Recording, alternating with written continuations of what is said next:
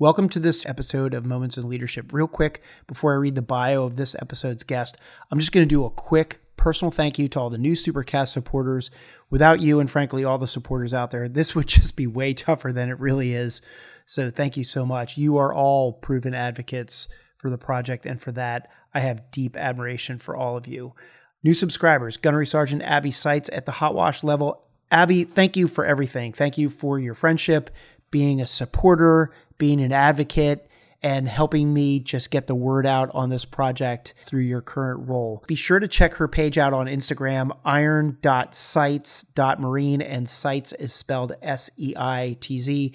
She has a great public profile where she does a lot of great instructional videos for current Marines and dives into a lot of history on female Marines out there in the Marine Corps. So Abby, thanks again. I have Walt Dyer at the hot wash level, Matthew Jones at the hot wash level, and Bobby Geddes at the Buy Me a Beer level. You all, thank you again so much. Just a quick update. I'm actually getting really close to crossing the 100,000 download mark, and that just blows my mind. I continue to get really great referrals to quality guests, so thank you all for that. I currently have recordings with Sergeant Major Cordero, United States Marine Corps, who's down with Joint Task Force North and is the command team with Major General Matt Smith, who was a guest on the podcast at the end of December. I have recorded with retired Major General Jim Lukeman, who was 2nd Marine Division Commander for a while. You may recognize his name if you were down there serving in 2nd Marine Division. And I have newly retired Master Gunnery Sergeant Scott Stalker. So excited about those 3 episodes. I just need to find some time and edit them down and get them posted up. I've gained some commitments from 2 female Marine Corps Sergeants Major. While these are in the very early stages of planning, I'm excited about those. And I'm also in the very early stages of planning with at least 2 United States Army female active duty lieutenant generals. And they've expressed interest in learning more about being guests. So stay tuned for that. Okay, with that, this episode is with recently retired Marine Corps Colonel Paul Merida. Colonel Paul Merida is a native of Oakland, California, and graduated from the University of California at Davis in 1994. In 1995, he was commissioned, and upon completion of the basic school and infantry officers course, he served from 1996 to 1999 with 3rd Battalion, 8th Marines. And while he was assigned with 3-8, he served as a rifle platoon commander, participating with Special Purpose MAGTF 8 in support of Operation Assured Response in the embassy in Monrovia, Liberia, and he was also a weapons platoon commander where he completed a unit deployment program to Okinawa. That may sound familiar because if you listen to General Alford's episode where he talks about being in Liberia, Paul Merida was one of his platoon commanders. Okay, upon returning from UDP, he deployed again with BLT 38 as the 81mm mortar platoon commander and completed a deployment with the 22nd MEU. During his deployment, he participated in Operation Joint Guardian in Kosovo and Avid Response in Turkey. Then from 2000 to 2002, he transferred to the Marine Corps Combat Development Command, where he served as the Staff Secretary and Adjutant within the Warfighting Development Integration Directorate. And then in June of 2002, he left MECDEC and attended Expeditionary Warfare School in Quantico, Virginia, where he graduated with honors. From 2003 to 2006, he returned back to Camp Lejeune, where he served with 1st Battalion, 6th Marines. Serving as a rifle company commander, he completed a deployment with the 22nd MEU in support of Operation Enduring Freedom in Afghanistan. Upon that battalion's return from Afghanistan, Colonel Merida served as the Battalion Operations Officer for 1-6 in support of Operation Iraqi Freedom. Then from 2006 to 2009, he was assigned to the staff of the basic school in Quantico, Virginia. During that period, Colonel Merida served as a section head in the instructor group, as well as a company commander for 2 student companies. In 2009, he attended the Marine Corps Command and Staff College, where he was a distinguished graduate and earned a master's degree in military studies. Following Command and Staff College, he attended the Marine Corps School of Advanced Warfighting and earned a master's degree in operational studies. Then from 2011, he was assigned to the 2nd Marine Division Forward as the G3 Future Operations Officer in support of Operation Enduring Freedom in Afghanistan. In May of 2012, he took command of 1st Battalion, 6th Marines, and in this capacity participated in a MEU deployment in 2014 with the 2-2 MEU. In 2015, he gave up command and served as the regimental executive officer for 6th Marine Regiment. And then from 2015 to 2016, he attended Marine Corps War College, graduating with another master's degree in strategic studies. In 2016, he was assigned to the Joint Staff J5, where he worked strategy, plans, and policy issues on the Iran desk. In 2018, he was assigned as the branch head for Strategy Branch at Headquarters Marine Corps PP&O. Colonel Merida took command of the 22nd MEU in August of 2019. He served as Commander, Special Purpose Marine Air Ground Task Force Crisis Response to Africa 20.2 from May of 2020 until October 2020. And then from March to October 2022, he deployed the 22nd MEU aboard the USS Kearsarge Amphibious Ready Group in the 6th Fleet Area of Responsibility. So with that, welcome Colonel Paul Merida onto Moments in Leadership. I'm really excited about having you on this episode because you're a recent MEU commander, and I haven't had a MEU commander on yet. That's recent. Some of the general officers were MEU commanders. But this is exciting because it's new. It's something I can relate to because you and I were on MEUs in the 90s, so we can talk about that.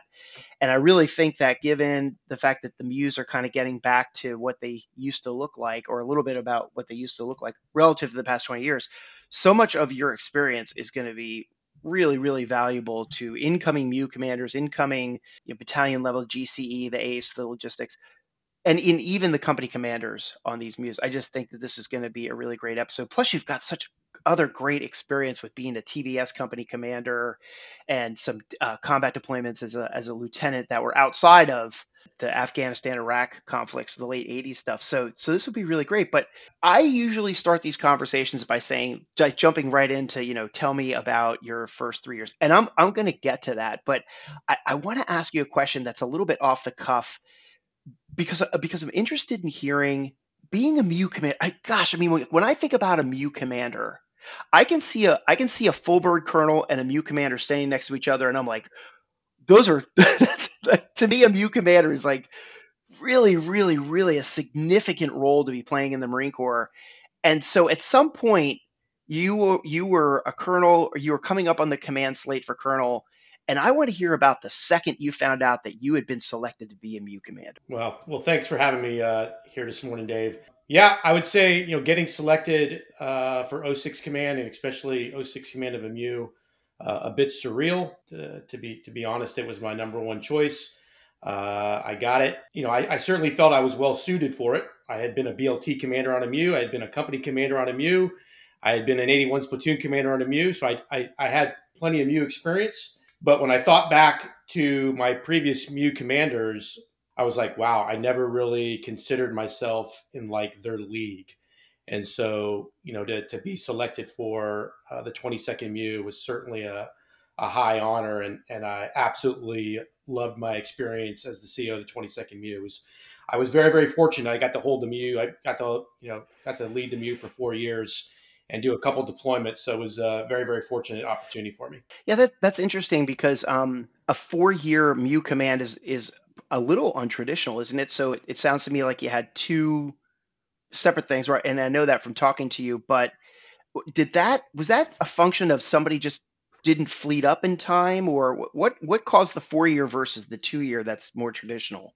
Originally, I thought it would be about 2.5 years, and where we were at in the schedule, it would have lined up that way. And then the schedule changed. 2MEF switched some things around, and so they had us go do the last iteration of Special Purpose MAGTF Crisis Response Africa. I think that was 20.2, and that was the last time an 06 Command went out there to do that. So we did that, and then I was fortunate that they kind of let me stick around long enough to do a traditional MEU deployment.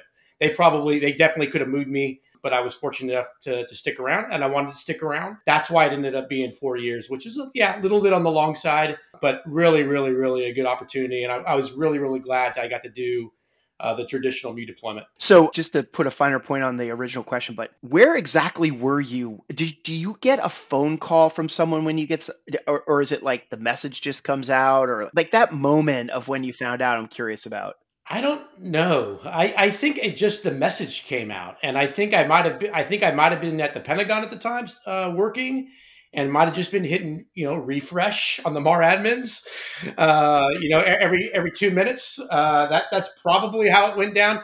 I seem to remember finding out when I was at work at the Pentagon, but I'm not exactly positive. That just might be my memory playing tricks on me. So back to the more traditional line of questioning here. I love when I get the feedback from people who are listening that they really enjoy hearing about Marines or any branch of the service, senior leaders talking about their first 2 or 3, even 4 years in the Marines or in their branch of the service, because it's so relatable, right?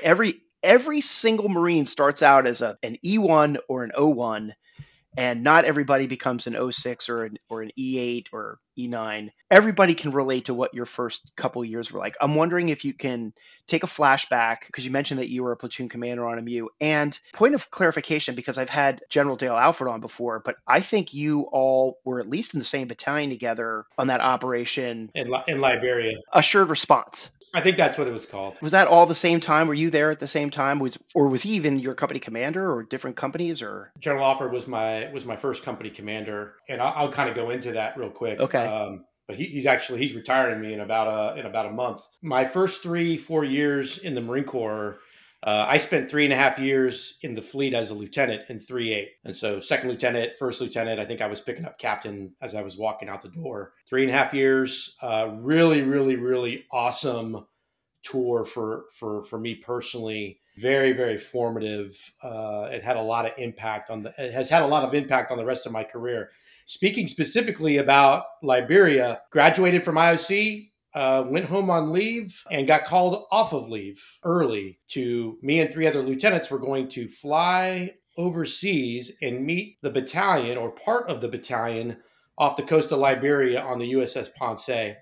Flew back to Lejeune, checked into my first unit. Most of the battalion was gone. Got my gear, and 4 of us, 4 second lieutenants, got on a C-130, flew across the ocean, and then C-130 down the coast of Africa until we got to Sierra Leone, and then we got it picked up by a CH-46, and it took us out to the ship, and that's where we met our battalion commander. That's where we met our first company commander. That's where we met our first platoons. I remember meeting my first platoon, 2nd Platoon Kilo Company on the flight deck of the USS Ponce, and a couple days later we were rotating into the embassy to guard the U.S. Embassy during a period of unrest. Darren, I think that was 1996, summer of 1996. Okay, so now I have a million questions now. So, okay, first question was, for you and 3 other lieutenants get called off of leave, were there other lieutenants going to 3-8 that didn't get picked to go on that? Like, was there a little bit of jealousy, like, oh man, that sort of thing? I remember that there were about 8 or 9 of us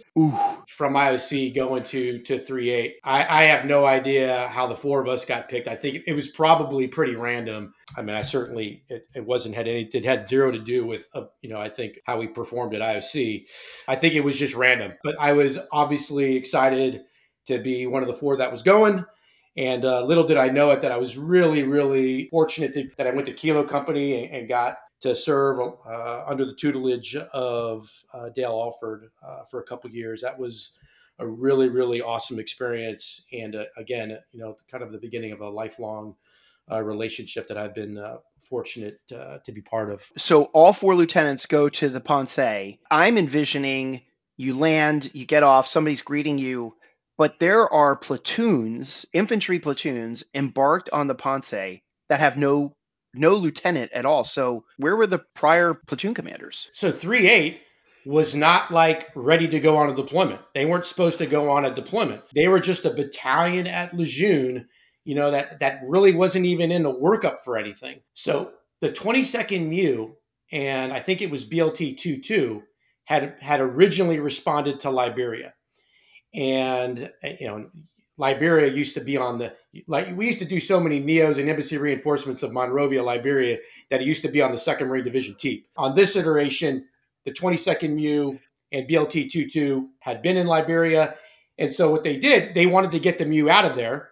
And so they stood up a special purpose MAGTAF called the Special Purpose MAGTAF 8 under 8th Marines. BLT 38 was part of that special purpose MAGTAF, all deployed on a single ship one of the old LPDs, and 3/8 just picked up what they could put on the ship, what they could fit. Basically, two rifle companies and some others. Again, they weren't ready to go on a deployment, so they had a lot of holes from a personnel perspective. And so there was a lot of missing lieutenants. I took over for a staff sergeant that had been running the platoon for, I think, for about 9 months.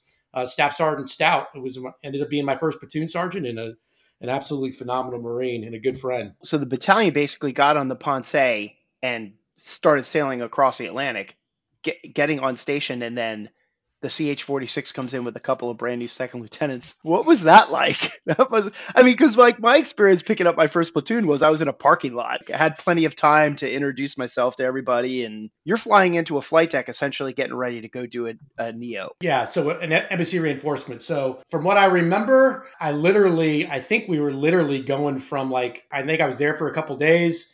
You're going to Kilo Company. You'll meet your platoon. And then literally, I think after that, I think we were picking up and going into the embassy shortly thereafter. So it was really, kind of like hit the ground, here's some ammo, and let's go. And I remember the platoon being pretty small. We weren't a full rifle platoon. I think we had some weapons platoon attachments that were permanently attached. There were probably like 25, 30 Marines in the platoon at the time. Didn't have a whole lot of time to get to know everybody too well. Right. That happened in the embassy, but it was really happy to be here. Get ready to get on the bird. Wow. So because you've had such a long career in the infantry community, you've seen lieutenants come and go and pick their platoons up. What were some of those aha moments that you had about picking up a platoon on ship as you're going in to do an embassy reinforcement versus watching other lieutenants later in your career pick up their platoons? Obviously different kind of pickups. What did you take away from that pickup of your platoon on ship that was really formative to you that other lieutenants were not going to ever experience, even probably today? I think it was originally, well, not only was I new platoon commander, but I was, meeting a bunch of Marines literally as we were going into a real world operation. So if I remember correctly, it was really, let me just keep my mouth shut as much as I possibly can, and really not try to step on my crank right out the door here. It was pretty evident to me that I had a really strong platoon sergeant. And again, he had run the platoon for, like I said, 8-9 months. And I certainly relied on his advice and mentorship. And that was really, I said, I would try to figure it out as I go and get in the embassy and start meeting the Marines and try to figure out okay, how do I take what I learned in Quantico for a year and now apply that in a real world operation right out the gate. I'm trying to imagine putting myself in your shoes, and it's just hard to. So I can come up with a ton of questions, but I can't come up with a lot of linkage between my time. But so tell me about Staff Sergeant Stout. What were you've already said what a great Marine he was and continues to be a good friend to this day. It sounds very similar to my relationship with my first platoon sergeant. But how did he handle it? What were some of the lessons you think that he learned from that experience? One, he was just an outstanding guy and an outstanding staff NCO. And what I remember is that, and I think what's a little bit different now is that he had about 12, 13 years in the Marine Corps. He was an extremely experienced Marine leader and had been in several infantry battalions and had been to the drill field and had a tremendous reputation in the battalion and had a lot of energy, strong personality. But I'll tell you what, and he had ran the platoon for a while, almost a year. I think he was almost not so much relieved, but I think he was more than happy to hand it over to a young second lieutenant and be the platoon sergeant. What I watched from him was somebody who was very, very gracefully went from the person in charge of the platoon to the person who was now assisting the person in charge of the platoon. And he did that almost effortlessly and very, very gracefully and very, very professionally. And it's something that really kind of just stuck with me over the years. Just really, really fond of the guy. And he went on to have a phenomenal career, retired as a master gunnery sergeant. Just a great, great individual, great family, and a great Marine. I love those kind of stories. One of the things that I have come to realize in doing this project, and Paul, I don't know why I never realized this before. Maybe every other officer realizes this, and I'm the standout. But you come as a lieutenant, and you have your platoon sergeant, staff sergeant. And the reality of it is, other than maybe going out and doing drill field or something intermittent in that career, 100% of their experience is at the platoon level. So you've got Staff Sergeant Stout has 13 years of experience that has never gone above really being in that platoon level. He's been a fire team leader. He's been a squad leader. He's now a platoon sergeant. He's got some drill field experience. I don't really think that ever really dawned on me until I started talking to some of the enlisted Marines on this project, that the amount of experience that a platoon sergeant has is so vastly deep, but it's so much more vastly deep than even a first lieutenant's experience walking out the door getting ready to pick up captain. It's still a 2 or 3x times experience at the platoon level. And so even your sergeants and your corporals with all those experience, that never dawned on me. And when I hear a story like you just told, it reminds me of that experience gap and how value, and that's really what makes that relationship between a brand new lieutenant and a staff sergeant so successful, because the world is awash with second lieutenant jokes, and justifiably and humorously, I get it. But at the same time, like, if a bad lieutenant is walking out the door, you could probably look at all the enlisted Marines that didn't train that Marine properly because of all that experience. So that relationship is just so vital to the career launching of an officer, because I'll go back to what I said to you before. Every officer starts out as a second lieutenant, and then you become a MEU commander. So I could argue that Staff Sergeant Stout created a MEU commander, and he had no idea. Yeah. I would give him some of the credit, definitely. I was, and that 3.5 years at 3.8, again, I said was pretty formative. Just some of the people that I came into contact with there, that was really a gifted unit, and I learned a lot of lessons those 3.5 years. And I think those things have stuck with me over the years and probably have something to do with, how my career went over the next 28 years. Tell me about so I'm still in your lieutenant time. Tell me about what I always called the LPA, the Lieutenant Protective Association. It may have changed a little bit now, but what was your LPA like? What were all of your cohort of lieutenants at 3.8? Generally, what were they all like? And did any of them go on to have a career as long as yours? We had a really, really good group of lieutenants. There was a good group of lieutenants when we got there. I thought we had a really, really good group of guys that went with me from IOC to 3.8. But there was some really exceptional lieutenants there when we got there, and I think you kind of put the new guys together with the quality guys that were there, and I thought we had a really, really, really quality LPA during that 3.5 years. I mean, really, there's just some exceptional guys there when we got there. Farrell Sullivan was Sure. the first lieutenant. I think he had the cap platoon. Dave Fallon was there, Billy Ray Moore, Von Ward, Rob Peterson, Seth Lapine and Weapons Company. Just a lot of quality dudes. Not too many. There weren't. I don't really remember any of the senior lieutenants being dicks to us, and so that was nice. And I think that was something that I think me and my cohort sort of appreciated, and we tried to do that when it was our turn to be the senior lieutenants in the battalion. We tried to do the same thing. But it was a great group. Did anybody from my IOC class stick around as long as at least the group that went with me? I don't think so. Not that I remember. So I remember back to my lieutenant days, and I'm sure that this was a common theme with you too. But there's always when the lieutenants get together and they start, shit mouthing. You're like, oh, Captain so and so is such a dick or whatever. And did you, not you personally, but you? When I say you, I mean like the LPA. Did you ever look at a captain and be like, that guy just, and then you become a captain and the picture becomes clear and you're like, you know what, man, we were totally wrong about that or that culture or anything like that? Because I had a few of those moments myself. Yeah, I would assume we did. That's kind of natural, Yeah.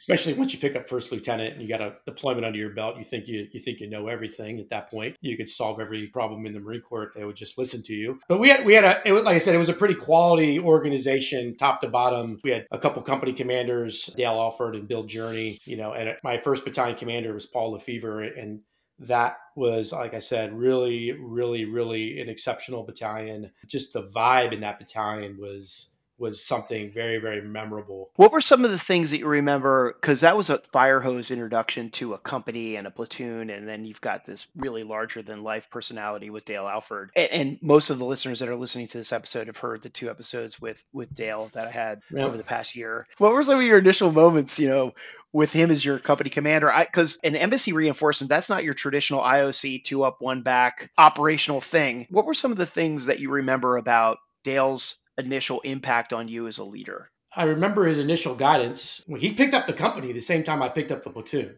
I mean, we literally were happening almost simultaneously. His initial guidance was not so much about the embassy as mission as it was, this is what kind of company we're going to be. And I remember it was, we're going to be able to hit what we're aiming at, move with our gear on, and that we were going to be disciplined. Those were the three things that Kilo Company was going to be about. I remember that. I remember he and his lieutenants did a TDG just about every day. He would break out a TDG. He'd have about 5 or 6 copies of it. He'd pass it around, and we'd sit there and do a TDG. I remember the company, we read books. It's like, hey, this is the first book we're reading. Okay. Very, very quickly, I had a pretty good appreciation for value of PME. I think that was his way of sort of getting people to see how people underneath him thought, and how people underneath him got a chance to see how he thought. And I thought that was pretty valuable. Again, I think it was just an appreciation for the value of not just training, which you have a pretty good appreciation for by the time you get out of IOC, but also education, and how those two things are sort of related. I'm definitely going to come back to that statement when we talk about your MEU command and your 3 subordinate battalion level commanders, because I'll be interested in to see what kind of connection there was between your initial experience with General Alford and then being a MEU commander. Still sticking just a little bit more on your 01 to 03 time. Actually, I want to stick like below company command time. Any other notable moments in your time as a lieutenant in the infantry battalion specifically? Did you have any of those moments where you're like, ooh, I just really messed up, or you got your ass chewed, or you did something wrong, and maybe some of the mentoring that took place to kind of apply the corrective action to a young lieutenant in such a way? Obviously, it didn't impact your career because you became a MEU commander, but were there any of those moments of like failure? I hate to use the word failure because none of us likes to think like we fail, but maybe something like that. I think there were lots of them, to be honest with you. And I say that there was a common theme among most of them. It was my lack of maturity. And not that I was, completely immature. I probably was sometimes, but a lot of it was just sometimes not mature enough. That stuck with me. And I was fortunate that I had people that let me know, or they informed me when they thought I was being immature, or I had done something that I probably could have done a little bit better, or handled something a little bit better. Part of that is also being able to kind of self-reflect and recognize those moments yourself.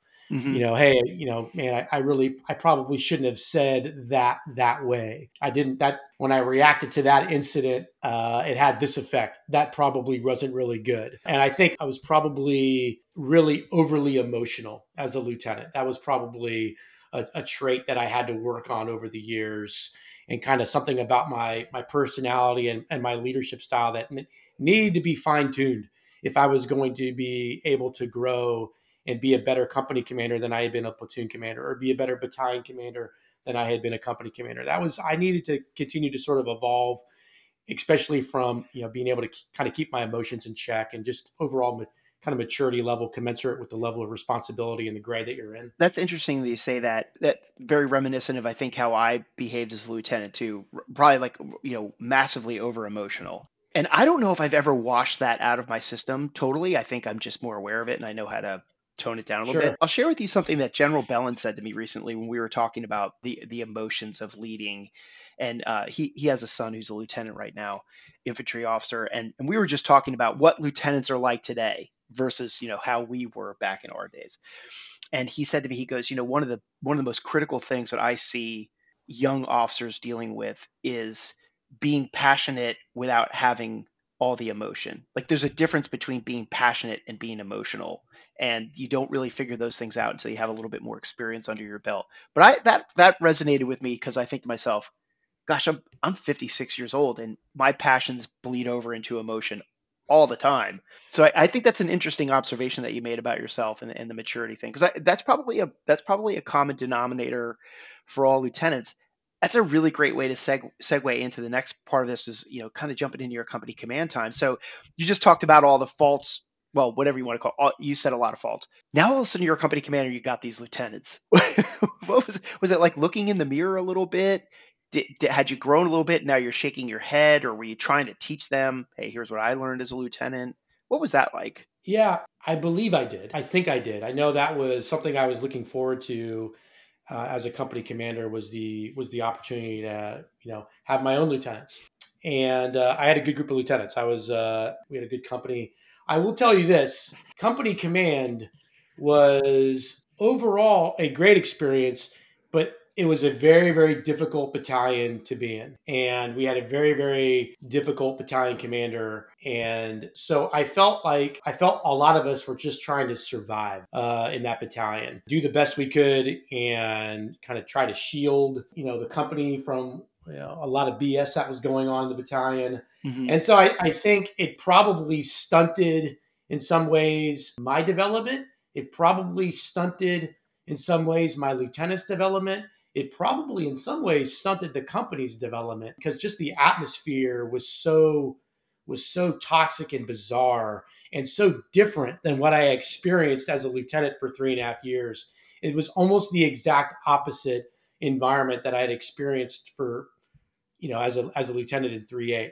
Can I get into that with you, or is it sensitive? I'm happy to talk about it all day long. I'm not trying to drag names out. What I'm trying to drag out is like situation, scenario, culture, so people can learn from like your experience in dealing. Because you said toxic and bizarre. The guy had some endearing qualities. He just there were some things about him that were so far off. It just didn't work. I think this is really valuable because I love the segments where people talk about this sort of stuff because it allows a listener to say like, that's an example of something I promise I will never become. That's always the outcome of these kind of stories. So I heard you say a couple things. We were just trying to survive. It was a difficult battalion. It was toxic and bizarre relative to your lieutenant time. That creates a slew of questions, right? Can you give some examples about what was it about the culture or the environment that was toxic and bizarre so people can kind of listen to the story and say like, okay, I'm going to make sure I think about that when the time is right for my command levels. First off, I'd say there was a significant lack of trust in the battalion. It was the kind of battalion that people did not want to come to work. They weren't happy to be there. The atmosphere was bad. People were threatened. There was, kind of like demeaning. It's not that anybody can't handle an ass chewing, but right. the ass chewings were nonstop all the time. Felt, I can handle getting my ass chewed.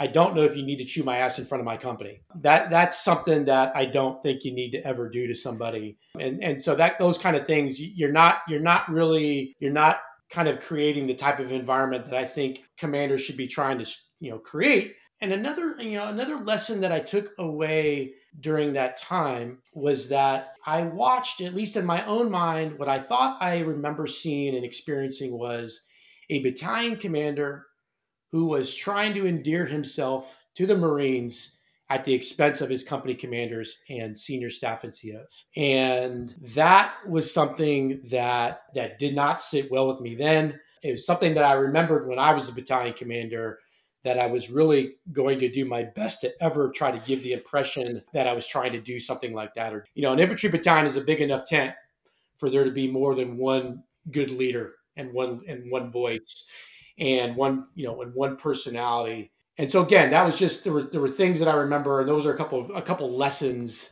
And coincidentally, I got to command the exact same battalion, and so there was definitely some lessons to be learned on when I was a company commander on things that I was going to try to avoid. That I could certainly contrast that with my experiences as a lieutenant in 3.8, which were phenomenally different. So it's interesting. I kind of want to dig in on that a little bit more because company command is such a formative time, and it's also a blip on the radar. And you were in combat with your company, so I do think there's a lot of things to really unpack there. But I'm curious about this, and you may not be able to answer this question, but I'll ask it anyway because you might have an opinion. But I look at the process that's in place where we select commanders, especially an infantry commander that's going to tick up BLT and head out on a MEU. And so there's all of these command screening boards and there's fitness reports, and there's that battalion commander was a platoon commander who had a company commander that was reporting on him. And then he was a company commander, he had a battalion commander that was reporting on him. At some point, I just don't believe that somebody becomes a battalion commander and turns into a toxic leader like that. So I'm asking you to kind of reflect back and maybe make some assumptions here. They're probably valuable, which is like, what's happening there in the system that you can give me an opinion on that could be valuable to people who sit on command screening boards in the future, or that company commander who's identifying that lieutenant, the battalion commander who's identifying that company commander. How does that slip through the cracks? That's a great question. The explanation is probably different for different people in different situations. But I would say in general that I think the process that we have is good. It's just not perfect. I don't think we've ever had a perfect process for selecting leaders at that level. And I don't think we ever probably will have a perfect process, but I think it's pretty good. It's a process based off human inputs. And Yeah. so, I just don't think you can get fail safe process when the inputs can be subjective. I totally get what you're talking about. I'm curious, like as a company commander, what were some of the things that you did to do as much as you could to be the umbrella over the bullshit that was raining down on you? Probably not enough, to be frank. It was such a crazy environment. I will say this, despite everything that I described about the environment, the battalion did its job in Afghanistan. And I thought it did pretty well. And I was extremely proud of how the company, I had Charlie Company, and I was extremely proud of how the company did. When we got into a couple scrapes, we won. When we had the opportunity to close with and destroy the enemy, we did. The company was tough. It was a very, very physically tough company, and we got tougher in Afghanistan. It was a tough deployment. This wasn't really an Afghanistan deployment or an Iraq deployment where you operated out of a firm base. I mean, I think we operated in the field for weeks at a time, and they would just kind of bring us shower and water every few days by helicopter. And we just kept walking around and hiking around and operating with very, very, very, very limited time spent in any kind of rear area trying to refit. So there was a very, very tough company. They were physically tough and they fought hard. And they did a good job when it was their opportunity to perform at the highest level. So pretty pleased with how the company did. But again, we just had that layer of crap going on above us. Did that battalion commander serve throughout the entire deployment? Yeah, he was actually, I think, relieved probably about 2 weeks before his change of command. After deployment and about 2 weeks before the change of command. So as a company commander, you obviously have your lieutenants. Were any of them brand new like you were when you went in Afghanistan? Or did you have a full workup with them on the MEU and they were a pretty solid team by the time you got your boots on the ground? Yeah, it was different than what I experienced with Liberia. The lieutenants had gotten there at sort of a normal time. We had some time before the MEU workup, and then we had the MEU workup, and then we had the deployment. From that sense, it was a more traditional kind of period of dwell where the unit got to coalesce and kind of build up through the workup and then to the deployment. I'm going to use my air quotes here for listeners, but when you look down on your platoon command teams, right, the platoon commander and the platoon sergeant teams in a dynamic environment like combat, what were some of the challenges that you saw those lieutenants and staff sergeants have in that environment that IOC and squad leaders course and things like that just didn't, not in a bad way, but didn't prepare them for? What were some of those challenges that you saw them identify and then grow through, or maybe not grow through? I'd say probably a combination of continuing actions and just really kind of maintaining unit discipline during a period where it's not hard to let your discipline slip a little bit. Again, like we would get off the helicopter and then we wouldn't get picked up for 3-4 weeks. And so, trying to, maintain continuing actions and maintain unit discipline and any type of standards in regards to whether it's shaving in the field or keeping our weapons clean or maintaining a proper alert level at nighttime. That can be a challenge. And that's where, disciplined units are able to do that and undisciplined units are not able to do that. And I thought we did a pretty good job, but that doesn't happen perfectly overnight. I mean, it's something you gotta work through and stay on top of. And that was probably the thing that the lieutenants and their platoon sergeants probably had to wrestle with the most on a day-to-day basis, was just those little things. Yeah. Those little things that are really the difference between the varsity teams and the JV teams. Did you see any command, again, my air quotes with platoon command teams, seem to gel in training and then experience some conflict when you got into country? And if so, what were some of the things that you saw both of those parties do to reconcile and improve relationships there? There's oftentimes a little bit of a personality clash between lieutenants and staff sergeants or lieutenants and gunnies. And I think sometimes they're able to work through that. Most of the time they're able to work through that. I think sometimes they don't, to the detriment of all. I thought our teams worked through that pretty good. I think my job in the company, first sergeant's job, is kind of staying attuned to those things. I thought we did a decent job of that. There wasn't anything that really got in the way of the individual platoons or the company. But again, that's a tough environment and people are pushed to the limit, both mentally and physically. It was one of those deployments where, we've got Marines that are losing 10, 15, 20 pounds out there just walking around. It was a physically demanding deployment. The genesis of my question was that physical exhaustion and exertion can exacerbate personality conflicts pretty quickly, whether you're in combat or not. And I was just kind of curious because you've talked about what a hard deployment that is. I just don't know how people can train for something like losing 20 pounds and walking for weeks on end and things like that. It's just an untrainable environment, and you've either got to do it or not do it. And I got to imagine that there were some challenges. So now I'm kind of curious, I'm still in your company command time, were there any moments that you had in command at that point where you were like, I'm assuming you had like 7 years of experience at that point, maybe 8. Did you say to yourself, I did not anticipate this. This was not something that I ever foresaw being a personal challenge for me. This wasn't something, I don't mean to say you weren't trained for it, but it's possible that you couldn't have been, you may have come across a situation where you didn't feel like, wow, I'm unprepared for this. Any of those kind of moments and what you learned from that? The one thing that probably sticks out to me right now is, the length of some of the ops. Like I said, you go out there, you thought you were going out there for 7 to 11 days, and you're out there for 21 to 28 days. Kind of a regular field event, is a 3-4 day endeavor.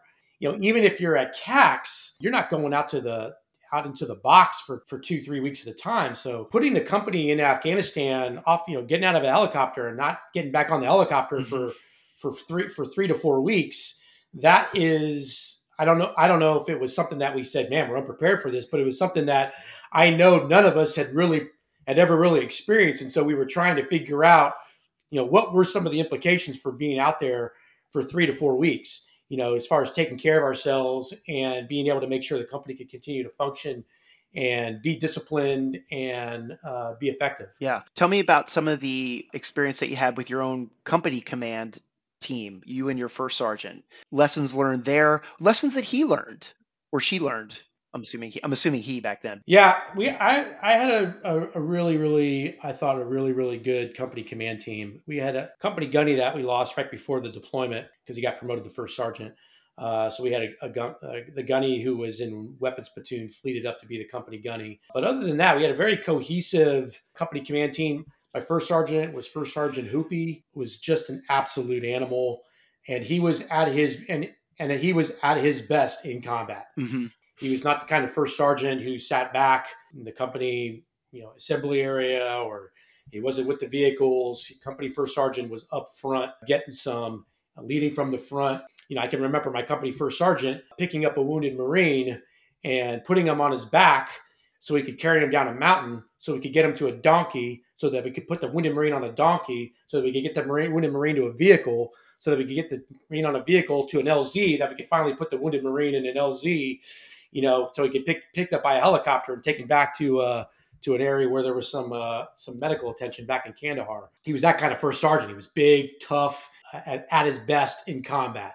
A fighting company first sergeant. Had a great company XO, Chris Kozad, phenomenal officer, good company gunny Wilson, great fire support team leader, Frank Meese, just gave up an infantry battalion last year, phenomenal Marine.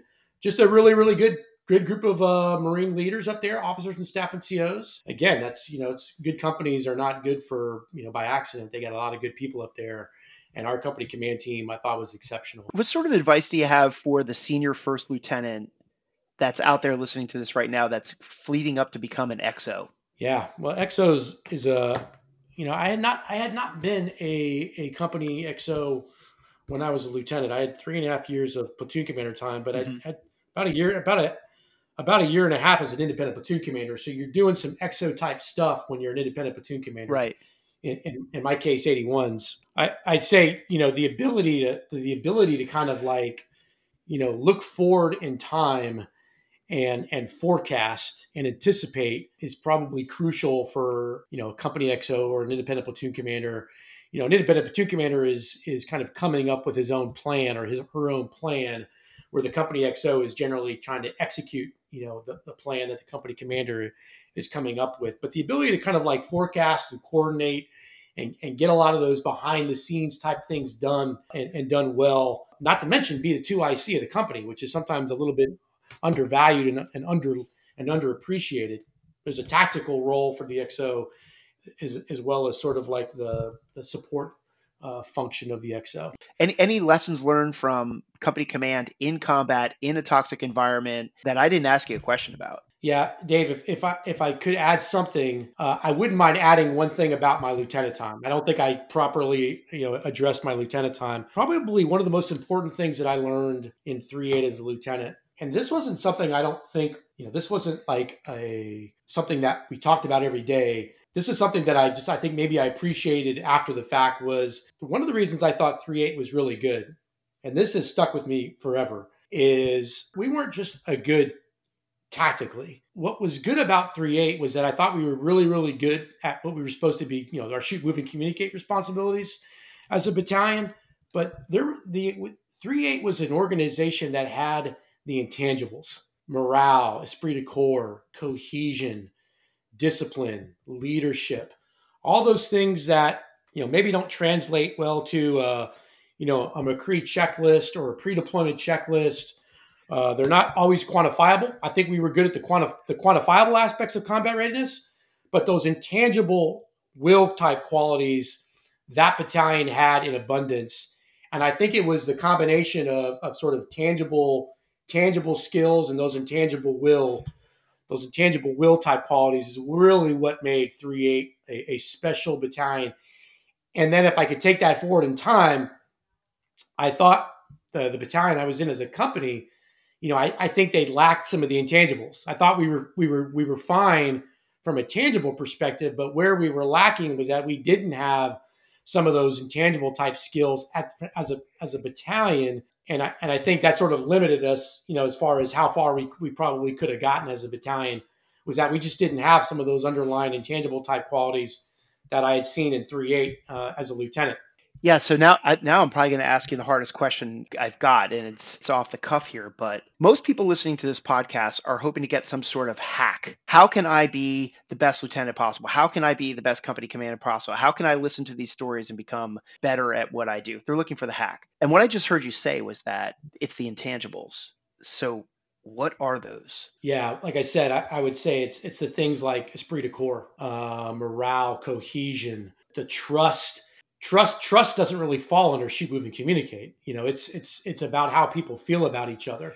So how do you get those intangibles? To me, what it really comes down to is what's going on within an organization like an infantry battalion or a rifle company. What's going on every single day from sunup to sundown? How does that unit do things? How does that unit operate on a day-to-day basis, regardless of whether it's the field, garrison, CODIS, deployed, on ship, Okinawa, Iraq, Afghanistan, does not matter. The units that have those intangibles operate in a mature, professional manner all the time. Doesn't mean there's no one's getting their ass chewed. Mm-hmm. That doesn't mean that there's not a boot in the ass sometimes somewhere, but it's a professional organization. It runs professionally.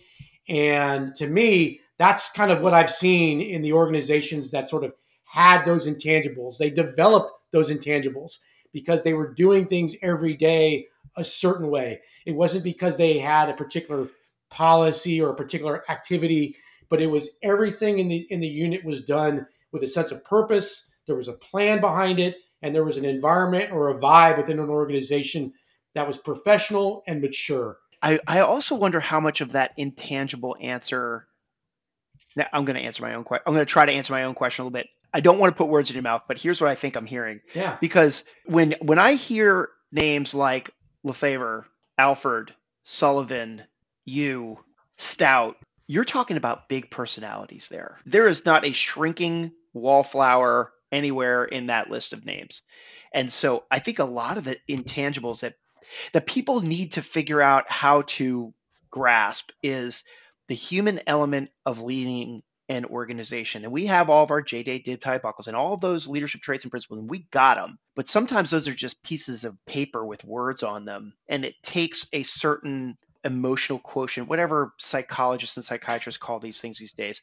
I'll just call it, you've got the juice, right? You've got that big personality that can come in and command the attention of men and women and form them into a cohesive unit where they all feel good about what they're doing every single day. Some people have it, some people don't. Some people have a little bit of it, not enough. But that list of names in 3.8, I think they all had it. And I just wonder how much of, and then you talk about your toxic environment, but I only heard you talk about one person. It's just amazing to me how much of the human dynamic comes into play in leadership. There's no formal training on it, right? There's nobody at TBS saying, like, let me tell you how to be a good guy. It just doesn't happen. And so when I hear, the reason I was kind of digging in on the intangibles is because I just wish that there was something that you and I, us collectively, the whole project, could tell listeners and be like, here's some things that you should really focus on that maybe don't get talked about in TBS, EWS, Command and Staff, SAW, War College. I just don't know. That's why that was the genesis of the question was. I think everybody sort of knows like what's acceptable behavior and what the ideal looks like. I think some people are more suited from a personality perspective. I also think that a lot, from one thing that I've seen is that people that are really, really good leaders, a lot of them they study their profession. They study leadership. They read, and when they take over an organization, they're the kinds of people that have a plan. They're just not happy to be there. They're just not grabbing the flag and are happy to have made it to that particular level that they've thought about what they're getting ready to do and they've got a plan to do it. Those are the people that I think are generally, more suited for that particular opportunity and do better. That was the answer I was looking for. That's a huge component of the intangible. And you've said the word trust 4 or 5 times now. Every time you said it, I went back and circled it on my notepad here. And I also think that's one of the huge components of the intangibles, right? Because you land on a ship as a brand new second lieutenant and you're going in and doing an embassy reinforcement with Dale Alford as your company commander who doesn't know you. None of your Marines know you. Somehow you have to develop trust, and you did. He trusted in you and you trusted in him, and you didn't even know each other. And somehow that happens between people, and it's a skill. And I think you're right about studying your profession, reading, having a plan. Those things accumulate to generate the trust between human beings. To me, I think that's probably one of the biggest takeaways. And I'll say this. I think the generation of people that are out there at the company level, I'll even call battalion and down now, these days in the Marine Corps, they are so much more studied and well-read than I think my generation was. I mean, we've read the books that we were told to read, but we didn't have the internet or anything like that. I mean, if you found a great book, it was because somebody told you about it. That was kind of it. I just think that the way lieutenants, captains, battalion commanders are studying their profession is way more vast than when I grew up. Maybe just the general evolution of things. But you finish up your company command and now, boom, you're at TBS, right? And I know you did some, I don't know if they call it FACAD. You were part of the instruction group. I did a couple years as the maneuver section head, which is basically the tactics section of the basic school. And then I got an opportunity to lead a company of lieutenants going through training, and then the warrant officer company as they went through the warrant officer basic course. Okay, so you just had this really formative experience of a bad command environment, grueling combat, injured Marines, watching. I love the story about your first sergeant because I say this all the time. Like, that is unconventional thinking to solve a conventional problem, like the donkey, the mule, getting the guy down, all that kind of stuff. That's one of the things that makes Marines so great. But now all of a sudden you're in front of a whole bunch of fresh-faced second lieutenants, don't know anything other than Suli 2 at OCS, right? How do you take this soda straw of an experience that you just had in combat and then widen your aperture to be able to relate to a bigger picture of, I've got all these fresh-faced second lieutenants and I had this very, very unique experience, but now I need to broaden my aperture and become a more widely focused leader and instructor? For me, as a field grade officer at the basic school, as a major, my responsibility was not so much focusing on the lieutenants as it was focusing on captains. Okay. The captains they're the center of gravity at the basic school. Right. If we do what we're supposed to do right at the basic school, it's because of the captains. They're the center of gravity. And so where I come in, where somebody like me comes in as a major is to make sure the captains are doing what they're supposed to be doing the right way. Mm-hmm. I'm supposed to be mentoring the captains. I'm supposed to be, supervising the captains. And everybody needs to be mentored. Everybody needs to be supervised. And the captains that we send to the basic school are generally very, very, very good. Yeah. But their experience has been platoon commander, company XO. Right, because they haven't been a company commander yet, right? Right. Okay. For the ground guys, this is pre-company command. So most of the captains of the basic school have got one tour as an officer under their belt. Okay. And so they're still growing up. They're still maturing. They're still learning. They're still evolving as a leader and as an officer. And I'm there to make sure that happens the right way. because the better that I do my job as a major there, ideally the better that job that they do when they're training and educating lieutenants. And so that's kind of where, I think the majors the captains are the ones that do the mission. The majors are the ones that sort of determine how well the mission is accomplished based on their interactions and how they mentor and coach and supervise the captains. What were some of your challenges there in that role? The biggest challenge probably is, the captains that are sent to the basic school, they're not shrinking violets. They are strong personalities. They've all the captains that I was working with when I was at the basic school, they had all just come from Iraq and Afghanistan. Mm-hmm. They had phenomenal records, and they come with their own experiences and their own ideas on what right looks like. We did, our battalion did this, our battalion did this. We did attack, the defense this way. We did attacks this way. So it's the struggle at that place, especially at that time, was keeping everybody focused on the fact that this was the basic school. Ultimately, what's not important is whether we loaded the defense with the bent L or the crow's foot, but what did we impart to the lieutenants in regards to leadership, decision making, bias for action, initiative, and discipline and continuing actions.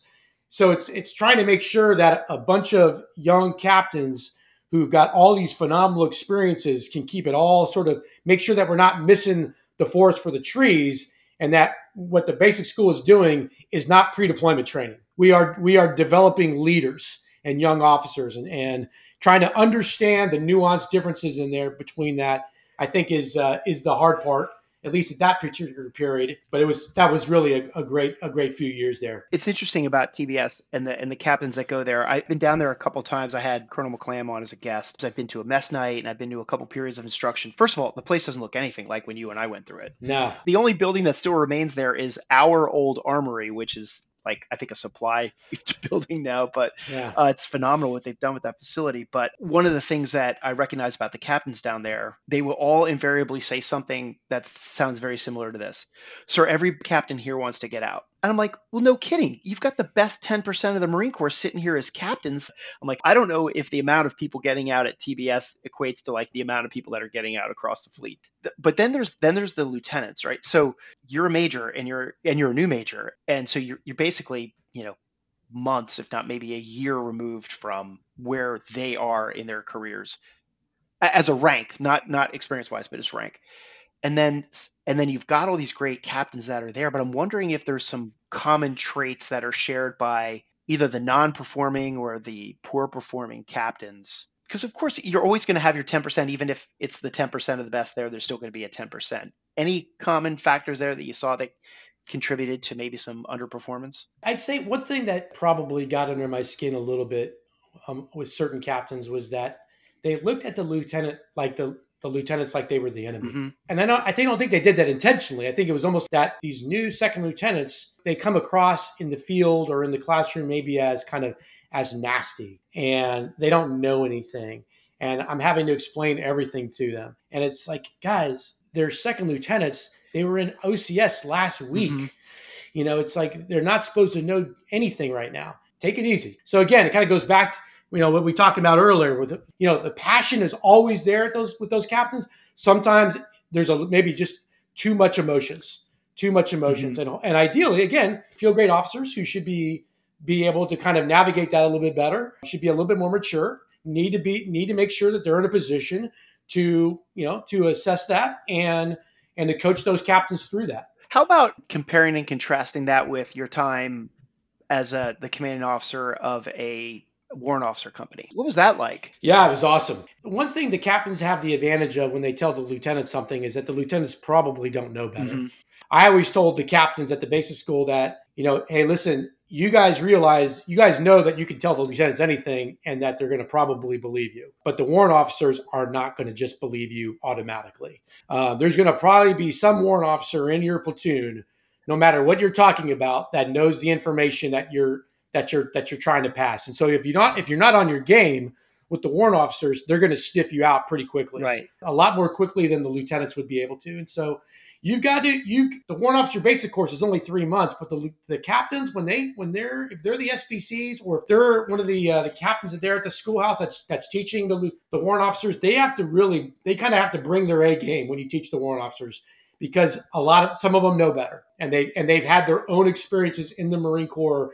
They've got their own ideas about leadership. Again, they've seen enough where they've got opinions on everything, and so they're not going to just hit the "I believe" button just because some captain who's got one tour under their belt is telling them something. So to me, it requires the captains in general at the basic school to kind of raise their game a bit with that company of warrant officers. It's good. It's a fun time. I'm curious if your time at TBS overlapped with then Colonel Alford when he was the TBS CO. I had already, I think I had already moved on to either Command and Staff College or SAW by the time he took over. I think I just missed him. What other moments did you have that were those aha formative moments from your time at the basic school, in addition to what you already talked about? One thing that I saw at the basic school while I was there that I don't know if I had seen before, but definitely has stuck with me, was that after my first year, the CEO of the basic school switched out and another gentleman took over. So we went from the first CEO that I had for a year at the basic school was a gentleman named Colonel Royal Mortensen, just an absolutely phenomenal officer. And then he was replaced by Colonel George Smith, who I think he just retired as a lieutenant general. And so from my perspective, we went from an awesome CO to another awesome CO. But what I watched over the second and third year while General Smith was there was that he was making some changes, but he wasn't trying to, in my opinion, he wasn't trying to fix something that was broken. He was trying to fine tune something that, from my perspective, was already working fairly well from where I sat. And so it was a lot of times you see people come in and they may take over an organization that's not functioning very well. And so they make a lot of changes because they're just trying to get the place back on track. Mm-hmm. That's not what I witnessed while I was there. But I did watch is that Colonel Smith came in and did begin to make some things that I think were just more in line with how he felt about probably how the organization should operate and are based on his own experiences. But it didn't stop the organization from obviously doing what I thought it was already doing pretty well, which was training and educating lieutenants. So it was kind of watching kind of an organization go from really, really good CO to really, really good CO, some change occurring, but not because the place was broken, but because the next gentleman in charge wanted to see things just done differently in a different way, but the organization was still just as effective. Did you realize that right away, or is that a reflection? I think I realized some of that right away. Didn't, at least from where I was sitting, I could see some of that happening probably fairly quickly, and then a lot of it is probably reflection as well. Right, because every time somebody new comes into any organization, there's that fear of changing, there's that comfort with the status quo, and then there's the frustration that goes along with changing something, even if it's right or wrong, or like you said, fine tuning. It can be interpreted as, "Oh, this is such a pain in the ass." And so I was kind of curious if that was more of a reflection, because I've had those reflections myself where in the moment I'm like, this is so wrong. And I look back, I'm like, I kind of get it now. We're getting to your MEU time too. So I'm sure that you'll have some comments there, and I'll have some very similar questions there. But so you ended up going to school, but you also went to the School of Advanced Warfighting, or SAW, as some of us refer to it as. And I'm curious, why should officers strive to attend that course? And what did you learn from that was really formative, especially leading into your next time coming up on your battalion command time? I didn't intend to go to SAW. I was at Command and Staff College. It's 2009, 2010. I had already been a battalion operations officer, and then I had gone to TBS. So I'd done a B-billet, and I went to command staff. I knocked out my PME, and I kind of figured that I was going to go back to the fleet and go be a battalion XO. And we're in the middle of a war, and I need to get back to the fleet. And I figured I'd just go right back to an infantry battalion and that was until my monitor told me that wasn't going to happen. That I had already had my operational time as a major, and that going back to a battalion was not an option. So when I heard what the options were, I'm like, okay, I'm putting in a SAW application, because the options post command staff did not sound like something I wanted to do. So I put a SAW application in over the next couple of days, and I will tell you, I sure am glad I did. It was the single best education experience that I've had in the Marine Corps, or I've had in the United States military. It was a phenomenal year. If I had to describe why, there's probably a couple reasons, but probably the main reason is it's the student body. Everybody's got to put in an application. Everyone's got to interview to be there. So it definitely attracts a group of prospective students that are looking forward to an extremely rigorous year academically, and are interested in their profession. They're interested in doing a lot of work, and that creates a very, very interesting and I think beneficial environment when it comes to seminar. Is that you just got a bunch of people that are all getting after it. There's nobody not doing the work at SAW from what I remember. Everybody is getting the reading done. Everybody's coming to seminar ready to go. It was a very, very, very awesome experience. And I felt like a different, better officer after that year. I was like it's almost something like you could almost feel it when I was doing my payback tour immediately after SAW. I'm in Afghanistan on the division staff, and I just kind of remember I'm thinking about things a bit more critically, a bit more deeply. And I just thought that I trace it back to that school year, which was, I thought, a really, really a phenomenal experience. And it's on the tail end of command and staff, right? You roll right from command and staff into SAW. Yeah. So you're already in the you've already done, command and staff is a rigorous academic environment in terms of reading and preparing it. So the people who are applying are probably saying like, hey, I just did a year of that. I love it. I want to keep doing it more. There's probably that filter there too of the people who are like, I'm done with this. I got to imagine when you say people are there because they really want to be there, it's probably because they already know what they're getting themselves into. Yeah. It's no secret how much work it is. What skill set did you come out of that school with specifically? And why should anybody listening to this that's in command and staff right now consider that extra year, especially if they could go back to the fleet? That's a good question. I think, the skills I think you walk out of there with, I don't know if it's really super easy to quantify. I do think you leave there a better thinker, or more critical, deeper thinker. I think you're a better writer when you leave. I think you're a better communicator, both written and orally. So I think there's some skills like that. I just kind of found after SAW that I thought about things maybe a bit more clearly, and a bit more critically, and a bit more deeply. And you're developing some planning skills along the way, which I think, I think sometimes we don't understand how well command at the 05 and the 06 level is based on your ability to plan, and plan well, and kind of like think forward in time, and kind of create, be able to kind of establish a vision on where you think an organization is going, and developing a kind of a roadmap and a plan to kind of get the organization there. And I think SAW sort of kind of helps develop some of those skills that I think do translate well at the 05 and 06 level. Like, hey, if I'm going to be on a payback tour for 3 years, am I going to be not eligible for command? And if that's what you're telling guys, some really, really good officers that should go are not going to go. And it just consistently, they make these little modified changes every year, and it confuses a lot of prospective candidates because they can't trust the process. Great point. Because if somebody said to me, hey, you just finished up command and staff college, which you had to do to get promoted and move on to your career, and you can elect to go to SAW, but it could take you out of the running for battalion command, I'd be like, what do you think I've been working on for the past 7 years? I want battalion command. Like, I'm not taking myself out of the running for that. That's kind of like what everybody wants to do that's been in for 15 years. So at this point, you'd spent some time on the division staff that you said, but you're heading into battalion command. You're going to take over 1-6.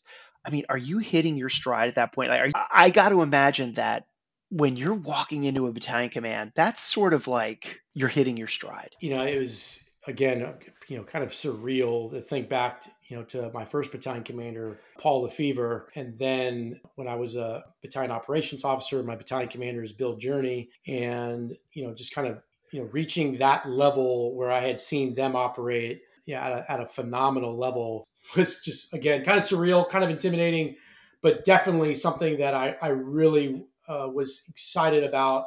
And as I, kind of left battalion operations officer time, I was something, potentially being an infantry battalion commander was something that I thought quite a bit about during my time at TBS, during my time at Command Staff and SAW. It was a level that I really, really hoped I was going to be fortunate enough to be able to achieve, and I was extremely gratified by the opportunity to command 1/6. It was a really, really phenomenal time in my career. Similar to the questions I was asking you about your command team with the lieutenants when you were a company commander, I'd like to ask you almost the same questions. You're now your company commanders and their command team with their first sergeant, your staff, your XO, your sergeant major, and what was it that you at that point you're like, I've learned all this stuff, so here's how I am going to handle the leadership of this unit. Because I look at a battalion as the first time that you can't really control everything. Right, absolutely. I think the big difference is from company command to battalion command is that battalion command, you are definitely leading quite a bit of the battalion through influence each day. You're not leading everybody direct. You're not even leading everybody directly. You can do that as a company commander. You can kind of, put the company on your back and kind of be there for everything. At the battalion level, that's not happening. And so the time invested in building the team, the time invested in developing the team, the time invested in connecting with individuals on a personal level, developing that connection between, the battalion commander and company commanders, between the battalion commander and battalion staff, the amount of time dealing with, MMOA and MMEA and division and regiment in regards to personnel issues. All of that time, in my opinion, is time well spent, because there is nothing that I think leads to success more than just having the right people on the team.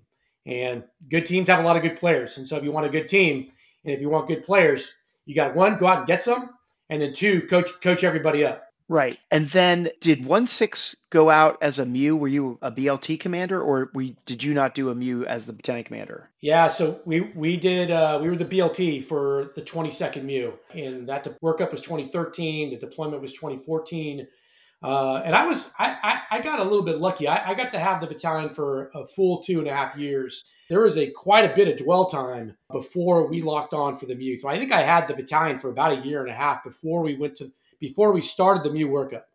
And so that was a pretty interesting time, because we had the battalion had come back from Afghanistan, and so we were going through a significant amount of transition post that Afghanistan deployment. They had gone on a deployment. They were in Afghanistan when I was on the division staff in Afghanistan. They were in Afghanistan, and so coming back from that deployment, there was a lot of transition going on. And it probably took a little while to kind of get the boat pointed in the direction that we wanted it. And we needed some people to come in and help out, which that happened eventually. But once we got going in the direction that we wanted, we were really cooking with gas at that point. And we had a phenomenal service level exercise to Yuma, Arizona for 5 weeks. We got to do that right before the MEU workup. And then I think we were kind of hitting our stride as a unit as we went right into the MEU workup and into deployment. It had a really, really successful deployment, and just overall really, really great opportunity. And but probably the single biggest reason was just a lot of good people all over the place, a lot of good small unit leaders from the company commander, company first sergeants on down. Was 1/6 still shaking off some of the drama from your company command time, or had there been a complete turnover of everybody and that was in their rearview mirror? That was about 10 years. That was about 9 years prior to me getting there as the battalion commander. Oh, okay. What they were shaking off was 2 back-to-back Afghanistan deployments that were very, very close to each other, if I remember correctly. The most recent Afghanistan deployment before I got there as the battalion commander, I think they had their deployment pushed to the left as part of the Afghanistan surge. And so they had to deploy earlier than they planned. And so they got like 3 company commanders at Mojave Viper right before deployment. And so if you can kind of imagine a battalion that's getting ready to go to Afghanistan, they are getting some of the most important leaders in the battalion. They are getting them at Mojave Viper. That's not like what you want to have happen. But that's not the battalion commander's fault. That's just the system, not being able to react probably as nimbly as we needed to. But again, they had their deployment pushed up, and that was not, so you think you're deploying at this time, you think you're deploying in, say, June. Next thing you know, you're deploying in February. Everything changes, and the system is just not able to react that quickly sometimes. And I think so. Some of that they had a real tough deployment before that, and then they had the next deployment pushed to the left, and they had another tough deployment. So kind of back to back tough deployments with a lot of very kinetic, a lot of action, and so coming out of that, there was a lot of transition and a lot of stuff that needed to be sort of shaped out before we could get the boat going in the right direction again. And it sounds like you had that 1.5 years of dwell time. So I'm assuming that sort of accordion gave you and the battalion some breathing room, but 2.5 years is a long time. So in that course of time before you said you did the UMA exercise, and that was really great, there must have been some changing of the guard in terms of your junior leaders, like your company commanders and first sergeants, maybe even Sergeant Major XO. There must have been a lot of turnover going on during that time, just as the natural progression of people's careers, right? There was a ton. So I think lucky for me, my Sergeant Major took over about the month after I did. And then we spent the next 2.5 years together. And that was phenomenal. My XO, I had to give up my XO to go on a MIT team. And so you're left without an XO for I want to say about almost a year and a half. And then, unfortunately, I had to replace my operations officer. So for a time, there was no major in the battalion. And we had a lot of company commanders kind of check out when I got there. We had about 3 or 4 lieutenants that were running companies. Good, really, really good guys. But that's not the way it's supposed to be done. In the Marine Corps, rifle companies are usually run by captains that are post EWS, not a brand new captain who's getting ready to leave, not a senior first lieutenant. There's a difference. And so, but we had some guys coming in and in that group of guys coming in, there were some real all-stars. I had a new operations officer come in who I had worked with at the basic school. He was one of my SBCs, Tom Carey.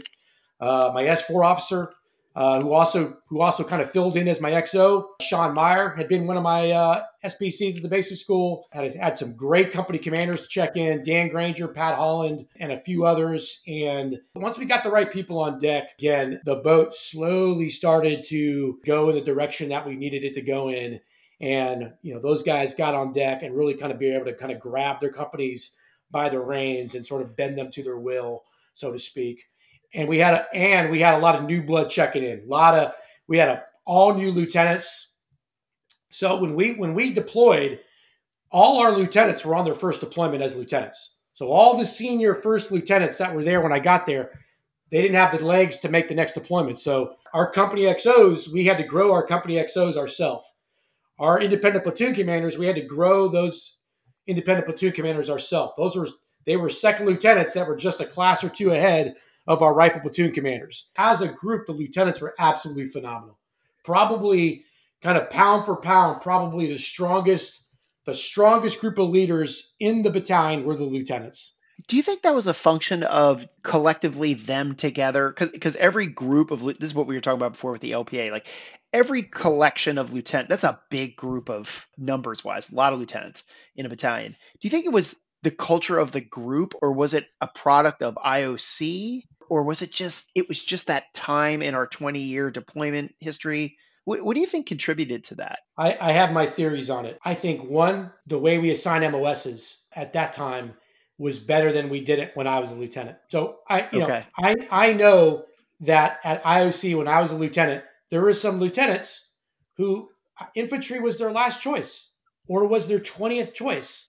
And so, they get to IOC and they wanted to do something as far from infantry as possible, but yet here they are at IOC trying to do the best job that they can. When I was there as a major at the basic school, it was very rare that somebody was getting something outside their top 5. If you can match up the right man and woman for the right job, I think more time than not, you're just going to get that's going to be better for that lieutenant, and that's going to be better for the unit that they're assigned to, and it's probably going to be better for the Marines that they're leading. as opposed to somebody who's in something that they know they didn't probably have an aptitude for or were cut out for. So I think that's part of it. I also think that at some point the attrition rate at IOC really ramped up. And so in order to successfully make it through the course, you had to really, really do well. And I think I was the benefit of that as a battalion commander, is that there was not a single rifle platoon commander who couldn't run a platoon attack day night. I was pretty satisfied with every single one of those second lieutenants run a platoon attack. When they did it, there was not a lot of teeth sucking on my part. I was very, very happy with the product that IOC was producing. And again, you take some well-trained at the basic level second lieutenants, and then you match them up with really, really good company commanders, and then boom, these young officers, then they just take off from a growth perspective. Yeah, I think that may have summarized what I was trying to get at before too, about just the knowing your profession of the current generation, or even that generation and my generation, your generation. Just there's been a lot of growth in the professionalism and tactical prowess of a lieutenant than when we came in. It's not good or bad. I'm just saying organizations evolve, and ours has evolved really, really well and in a positive way. Now, so what years was this that you had the battalion? 1-6? Middle of 2012 to the beginning of 2015. I think one of the things that I glean that is difficult from a battalion command perspective is you are leading, and probably for the first time in your career, truly managing an organization, right? Like company command, I know you have your CMR and stuff, but like you're now managing sections, the intel, ops, logistics, comm. I mean, these are sections. So there's this component of management that goes along. Or what did you do to split up your time between managing an organization and providing the guidance to the people who are capable of leading those sections, and then over here on the side with your company commanders, mentoring them tactically? What did you do to kind of split up between those two things? From a planning perspective, when I'm coming up with what I think my plan is and my vision, it's one that's based in part upon a sense of balance, that we as a unit, we need to be pretty good at everything. We don't need to be great at some things and horrible at others. We need to be pretty good at everything. I want to have a B average. I don't want to have like 3 A's, a C, and an F. I'd rather have all B's. Right. And so if you can understand what that looks like philosophically, then that sort of philosophy, it trickles down into the quarterly training plan or the long range training plan for the battalion and the companies. Is that we're not spending all our time on this. We're spending some of our time on going to the field and being good tactically. And then we've got to spend the right amount of time being good from a material readiness perspective, from an administrative perspective, from a medical dental perspective, from a family readiness perspective. And so it's about achieving sort of some balance across the organization in regards to some of those different areas of functional readiness. And then it's balancing sort of that functional readiness with sort of some of the, again, with ensuring that we're developing the intangibles in that organization. And again, some of that has to be reflected in things that we do and how we do things in the battalion. If you don't want to ever have a mess night or a dining in, you don't have to. But you're also missing an opportunity to teach some heritage and some of the traditions in the Marine Corps. If you don't want to spend any time having a unit PME program, no one's going to gig you on it. But you're also missing great opportunities to develop people from an education perspective. Reading some books, having some book discussions, doing some TDGs, taking the officers and going to Gettysburg and spending a couple days in Gettysburg, learning about our profession, talking about our profession, reading, not to mention developing some camaraderie. So if you don't want to do those things, you don't have to do those things, but I think you're missing out. And so it's about finding the right balance between all of those things that you're trying to do within an organization. I also think battalion command's probably the first time, well, maybe not you because you were a TBS, but for most battalion commanders, maybe the first time that they're the reviewing officer on officer fitness reports. I'm wondering if you had any lessons learned from that or any experiences that you could share on that. Like, did you see adverse coming across your desk, did you see some velvet knives come across your desk and go back to the commander and say, hey, listen, you need to pick a side on this? Like, it's either a bad fitness report or a good fitness report. I'm just kind of curious what your experiences were with officer development as it related to Revo, or actually staff NCOs too. Myself and Sergeant Major spent so much time talking to each other about how our officers and staff NCOs are doing, how our first sergeants are doing, how our company commanders are doing, how they're doing together.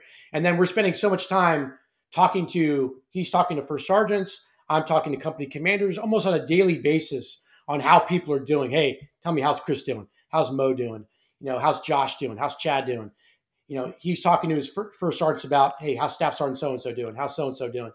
So by the time fitness reports roll around, absolutely zero surprises. We've already spent like hours and hours and hours talking about people, making sure that they're working with the right staff NCO, making sure that the right corporals are getting meritoriously promoted to sergeant, making sure that, again, we were so involved in the people part of being a battalion commander and a battalion sergeant major. We probably spent too much time during that stuff. That's where we felt like we could make like that was the area where it was going to be critical to our success, was if we got the people part right, the rest would kind of fall into place. And so we spent a lot of time talking to each other about that, and a lot of time talking to our subordinates about that, a lot of time thinking about how we could develop people and grow better small unit leaders within the organization. Yeah. Did you see anybody pull up out of an absolute nosedive and save it and go on to have success in their career? There are people in the Marine Corps right now that are doing well that I thought would be out by now. Okay. That's great. Yeah. So the answer is yes. And I would just say that I think one thing that we recognized when we got there, the area where the battalion needed the most help was really at the NCO level. And we had to think really hard about how we were going to create an NCO corps that we could really kind of look at and go, that is the backbone of the battalion. And again, platoon leadership has a role to play in that. Company leadership has a role to play in that. Where me and the sergeant major came in on that was, for one, we towed a pretty tight line on NCO misconduct. There was a lot of NCO misconduct when we got there, and we had to get our arms around that. The other thing that we had to figure out how to get our hands on was there were people getting recommended for promotion that just had no business being recommended for promotion. The problem is they hadn't done anything wrong. And so nobody felt like they could non-rec somebody if they hadn't done something wrong. When in reality, if someone's not demonstrating the potential for the next grade, you can non-rec them. So we had to kind of turn the idea of what it was going to take to be an NCO, and if you were a corporal, what it was going to take to be a sergeant. We had to kind of turn that on its head a little bit in our battalion, where we thought was, make sure, let's put the bar where it's supposed to be. And I think we really had to get company commanders and first sergeants on board and going, hey, if you don't think they're ready to be promoted, then don't recommend them. And if they're not recommended, right, then they're not getting promoted, regardless of what the cutting score is. And so let's just make sure we're not using that vindictively, but let's make sure that we're using that to sort of coach and mentor every day. If we can do this month after month, over time, we're going to get a better core of NCOs. And that's exactly what happened. By the time we were leaving, the kids that had checked in as PFCs or picking up corporals, we were very, very, very happy with the core of NCOs that we were employing with and turning over as we were both leaving the battalion after our deployment. And that's great to hear. I'm curious if some of that had to do with the fact that you had those two back-to-back deployments that were really pushed up against each other. Maybe some of the NCO discipline was just a function of, the deployment cycles, the not enough dwell time, rebelling against, just bad operational tempo. And I think it was a tough operational tempo. I think it was a lot of revolving leaders. Like I said, company commanders coming in at the last moment. That's not a recipe for success. But that's not anything the battalion can really do anything about. That's just you're a casualty of sort of like the process sometimes. I think also sometimes we have almost a too narrow of a view of what a good NCO or what a good small unit leader is. Sometimes it's simply based off MOS proficiency, where I think in reality, the definition needs to be a bit more comprehensive. And so you need somebody that's got a higher level of maturity, better judgment, better decision making. Not just having spent 2 years in the MOS and they've reached a pretty high level of MOS proficiency. There's got to be some things that are on top of that really to really be a good NCO. I actually think being an NCO is very, very difficult because you're training to become an NCO. Okay, you can go to corporal's course, and I get it. And I'm not saying that corporal's course is bad. I'm just saying it couldn't be anywhere near complete as it needs to be to actually be a leader. I've said this on other podcasts before, but like non-commissioned officer, there is the word officer in that acronym. And if you want to parse the difference between what a commission and a non-commission is, we could do that. But at the end of the day, you're still an officer just like a lieutenant is. In my mind, that's how I look at it. But their training is through osmosis and OJT and watching the NCOs that were there before them teach them how to do it. And if there's bad NCOs teaching these young kids how to be NCOs, you're going to end up with bad NCOs too.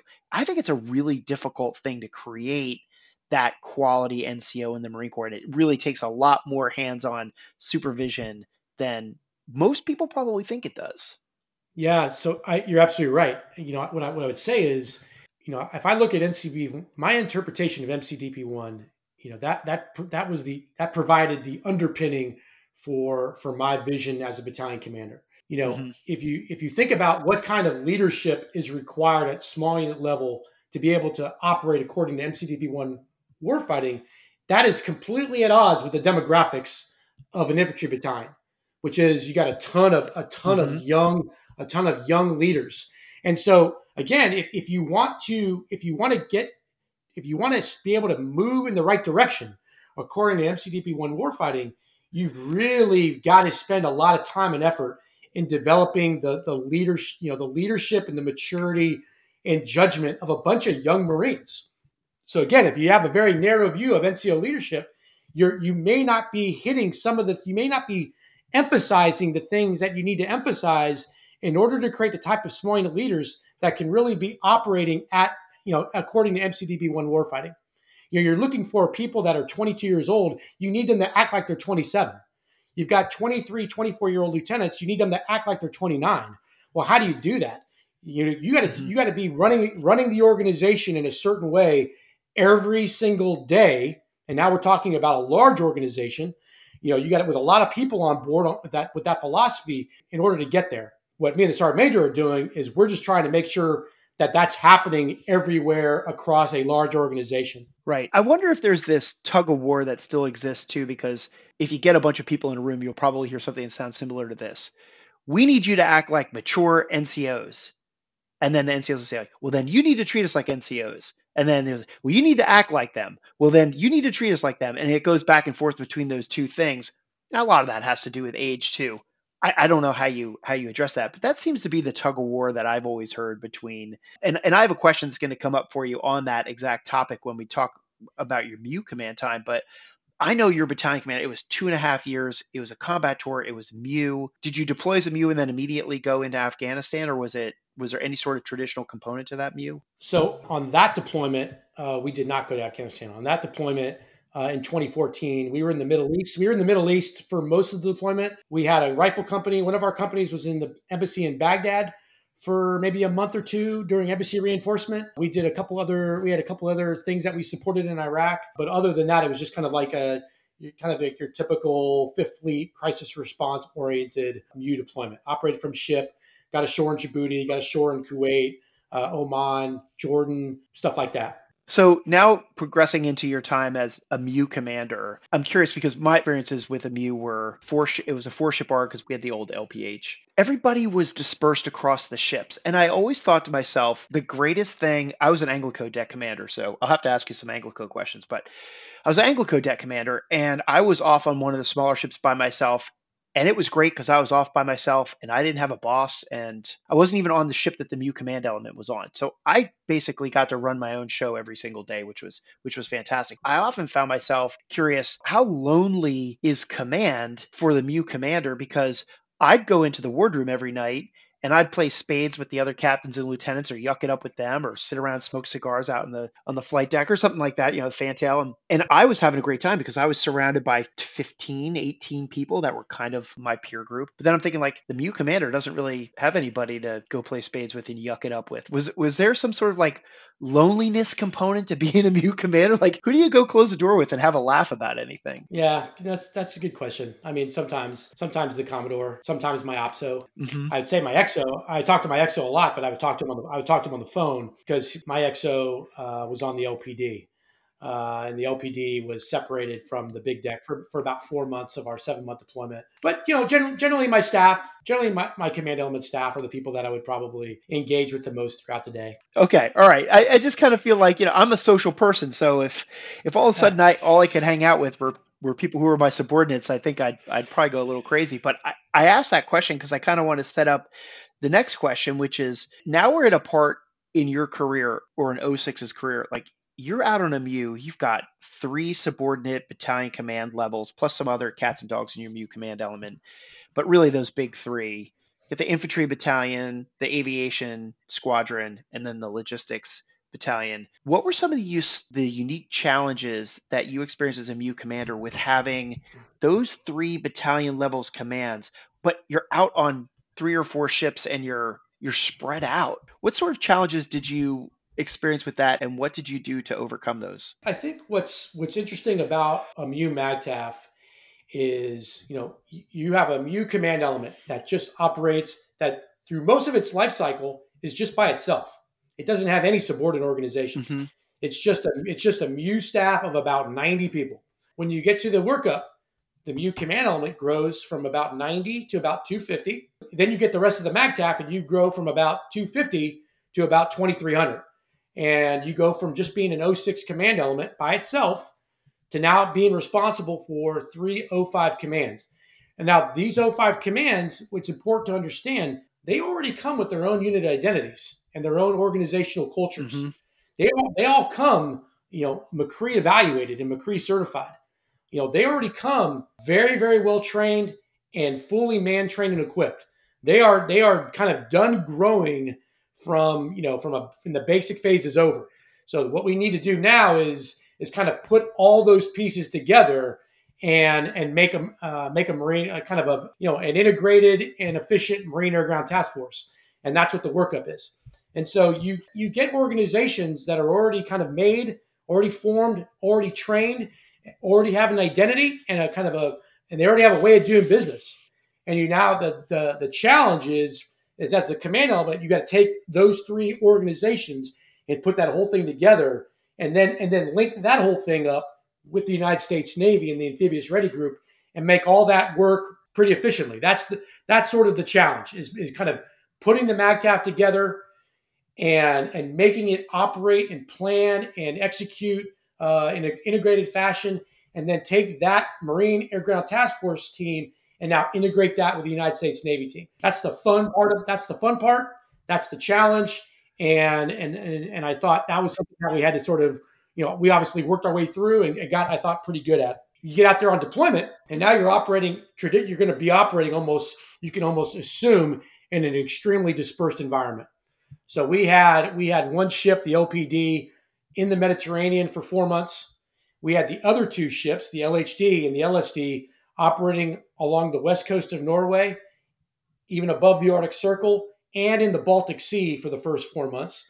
And then the second half of the deployment, the last 3 months, all 3 ships were in the Baltic Sea. So in some ways, similar to a MEU deployment from the 1990s, where we were operating under 6th Fleet, mm-hmm. But where in 6th Fleet, completely different than the old days when we used to be operating in the Med, maybe along the west coast of Africa. Now we are almost completely operating up and around Scandinavia, the high north, and really a lot of stuff in the Baltic Sea.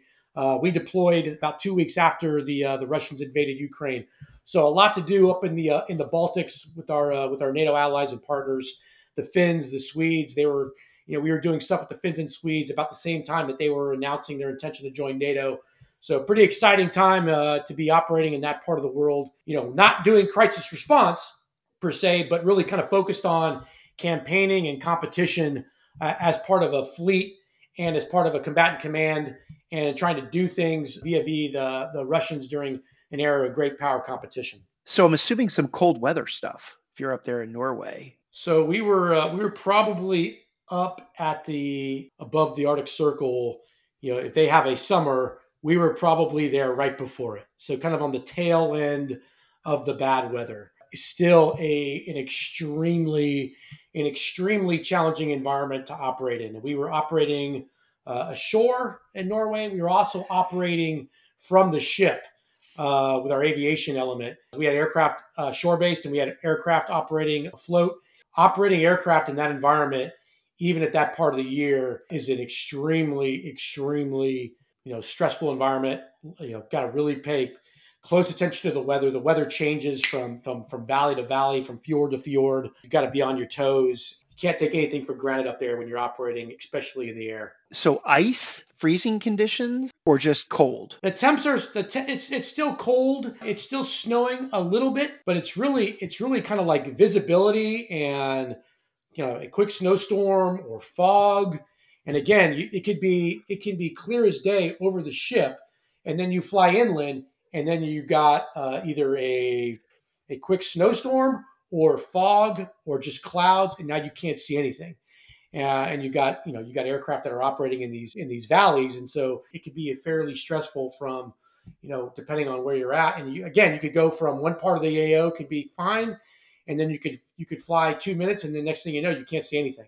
Yeah, I guess my line of questioning is coming from just total curiosity about, we've just spent, let's just call it 20 years fighting in the desert where everything's hot and you're not worried about cold weather training. You're not worried about freezing conditions. You're not worried about it. As a matter of fact, everybody's experience with equipment has to do with probably keeping the dust out of it and not keeping the ice off of it. Were you able to forecast that you were going to be operating in those conditions? Or did the entire MEU just have to, like, all of a sudden you just get the word one day, hey, we're going up into the North Atlantic. We're going to go into some freezing conditions and we're just going to have to figure it out? Yeah, so we had a pretty good idea that we were going to be up there, at least in Norway. So we had spent some time, kind of getting the right type of gear and making sure that the Marines would have the kind of gear that they needed to operate in that kind of climate. But still, for most of the battalion, for most of the MEU, you don't really have much, if any, experience operating in that type of environment. Mm-hmm. So it's a pretty steep learning curve. We had the benefit of kind of following 2MEF that had just gotten done with an exercise. They left some people behind to kind of give us some pointers. And then you've got the Norwegians there who obviously they're the experts. They're a gigantic help. And so as long as you're listening to the people that really kind of know how to operate in that area, that's going to go a long way to mitigating a lot of risk that comes with operating in that type of environment. Did you have the traditional MEU setup of a helo company, a boat company, and an Amtrak company, or a truck company? Or how did the BLT commander organize those three companies, and did you get to employ them like that in those sort of conditions? We had a helo company or vertical assault company on the LHD, where we had our Ospreys. We had essentially another vertical assault company or a helo company on the LPD, where we had our 53s. And then we had a motorized company on the LSD because we didn't take AAVs. So we had a lot of LAVs and a lot of JLTVs. And that was really kind of how that third rifle company on the LSD, how they were kind of employed with our one LCU that we had on the LSD. So that's kind of how the BLT was sort of laid out from a rifle company perspective. What were some of the challenges as it related to the disbursement of all of those units and the three ships from a command and control perspective? What did you learn about command and control that you had never had an experience with before as a MEU commander, and maybe some lessons learned, just a very high level, for somebody who's either one of the subordinate 05 commanders coming into a new MEU or a future MEU commander, some high level things like, wow, this was new for me, and let me tell you what I learned. Yeah, that's a good question. A couple things. The first thing is, once we figured out that the LPD was going to be off on its own in the Mediterranean for at least 4 months, we figured that out before we deployed. I guess we kind of realized that towards the end of the workup. And so at that point, we decided when we deploy and the LPD goes to the Mediterranean on its own, we're going to put the MEU Bravo Command, led by the MEU XO, on the LPD. For that, we had the CLB commander and his team, COT, XOT on the LPD, senior Marine on the LPD. But I was a bit more comfortable having the MEU Bravo command, which is essentially it's not a great big staff. I mean, it's the MEU XO, BLT XO, sort of serving as the Bravo command operations officer. Got a comm lieutenant from the MEU staff that we put over there with them. And other than that, they're really kind of glomming on to everybody else that's already on the LPD, because the LPD, especially if you put the 53s over there, or if you have a dead of Ospreys over there, you've got your own little mini MAGTF over there. You've got a good chunk of the BLT over there. Yeah, it sounds like it. Yeah, you've got a good chunk of the CLB over there, and you've got, in our case, 4 CH-53s. So you've got a mini MAGTF, and what I wanted to make sure that we had was a slice of the MEU command element on top of that. And so we decided to put the Bravo command over there on the LPD. And I thought that was not something that we practiced in that specific configuration during the workup, but that is something that we executed on deployment. And I think it worked really well, because it allowed, me and the XO, probably should be said that me and my XO had now we spent 3.5 years together. Me and my XO, my OPSO, and my Sergeant Major, the four of us together we did 2 deployments together. All 4 of us. We spent probably, the 4 of us together, close to 14 years together. There was a lot of continuity, a lot of sort of everybody. The 4 of us were exceptionally mind melded when it came to, how was the MEU command element going to operate? How was the MEU commander going to think about different things? Nobody knew better than my XO, my Sergeant Major, and my OPSO, because we had spent, along with a couple other people on the MEU command element, we had spent a lot of time together. And we are now on our 2nd deployment together. And so there was a lot of inherent communications or implicit communications going on at the MEU command element level, especially at the command team level. And so when I had to take a part of that command team and put it over there on the LPD, that's several thousand miles away. They're not just on the other side of the Mediterranean. They are 14 steaming days away from where we are. So there's no linking up tomorrow if we have to. They're a couple weeks away. Having somebody over there that I had what I would consider a very good, long relationship with, my MEU XO, that went a long way to a kind of effective command and control of being in a dispersed environment. Well, he was an aviator, I'm assuming? He's a Cobra pilot. Did I understand correctly that you were able to configure the LPD before you left port, so everything, or did you have to make that switch on the fly, or in a port over in the Med somewhere? Did you have to cross-deck a bunch of gear, or did you go out like that? We left for deployment exactly how we went through the workup, except for the MEU Bravo command. We took the MEU Bravo command and we put it on the LPD for the deployment.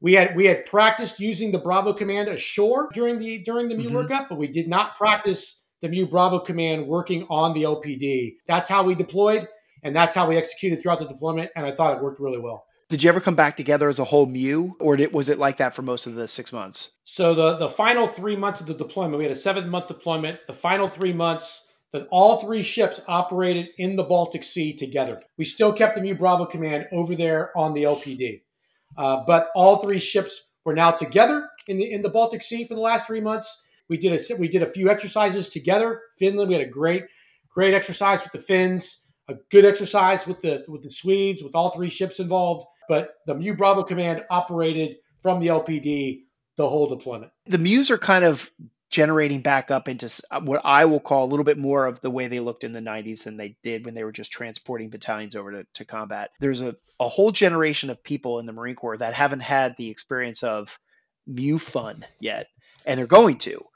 And what people who have not been on a MEU yet, or a MEU like you just had, is that they don't understand what a massively fucking dangerous 6 months that is. Your operating environment. I mean, it can't be replicated on land. It can't really be replicated on a 1 or 2 week SOC exercise or MEU exercise train up. And you don't really get the experience until you go out there and get the experience. So I'm curious if at any time during the MEU, you as the commander had a teeth-sucking moment or where something was going wrong and you were scared to death it just wasn't going to go right. And if you could share that, both experience and emotion, if it existed. Yeah. I mean, I think probably the most stressful periods or moments whether it was during the workup or especially the deployment, involved aviation operations.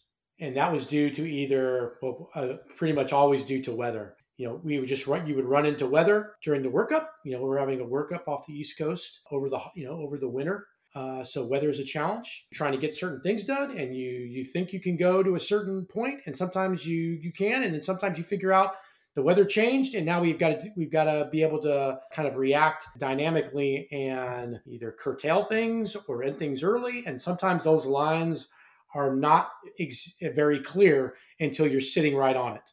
And so that's a stressful environment. And then like I said a few minutes ago with the weather in Norway, again, it was something that I don't think you can understand until you're in it and experiencing it. And this weather's coming out of the North Pole, and before you know it, again, you think you're going to be okay tomorrow, and you think you're flying, and the next thing you know, the weather hits in that particular valley, and now people have got to do things differently. And I'm not always in a position to see that as the air crews are seeing that. So you're now trusting that air crews are making the right decision. They're the ones that are experiencing it, and that's just the environment. So yeah, that's just especially I think for a ground guy, you're learning about aviation operations, and I like to think that I learned a lot about aviation operations, but I'm not an aviator. And so, I'm learning, but I don't have the 25 years of experience in aviation operations like I do in ground operations. There's a lot of things that intuitively I understand about ground operations that I don't intuitively understand about aviation operations. I'm building my experience and my essay in that area, which also happens to be the most stressful and probably dangerous part of what we're doing out there is the stuff that we're doing in the air. And you've lost your right-hand man, the XO, who's the aviator that you would normally turn to and say, hey, I need some help making this decision.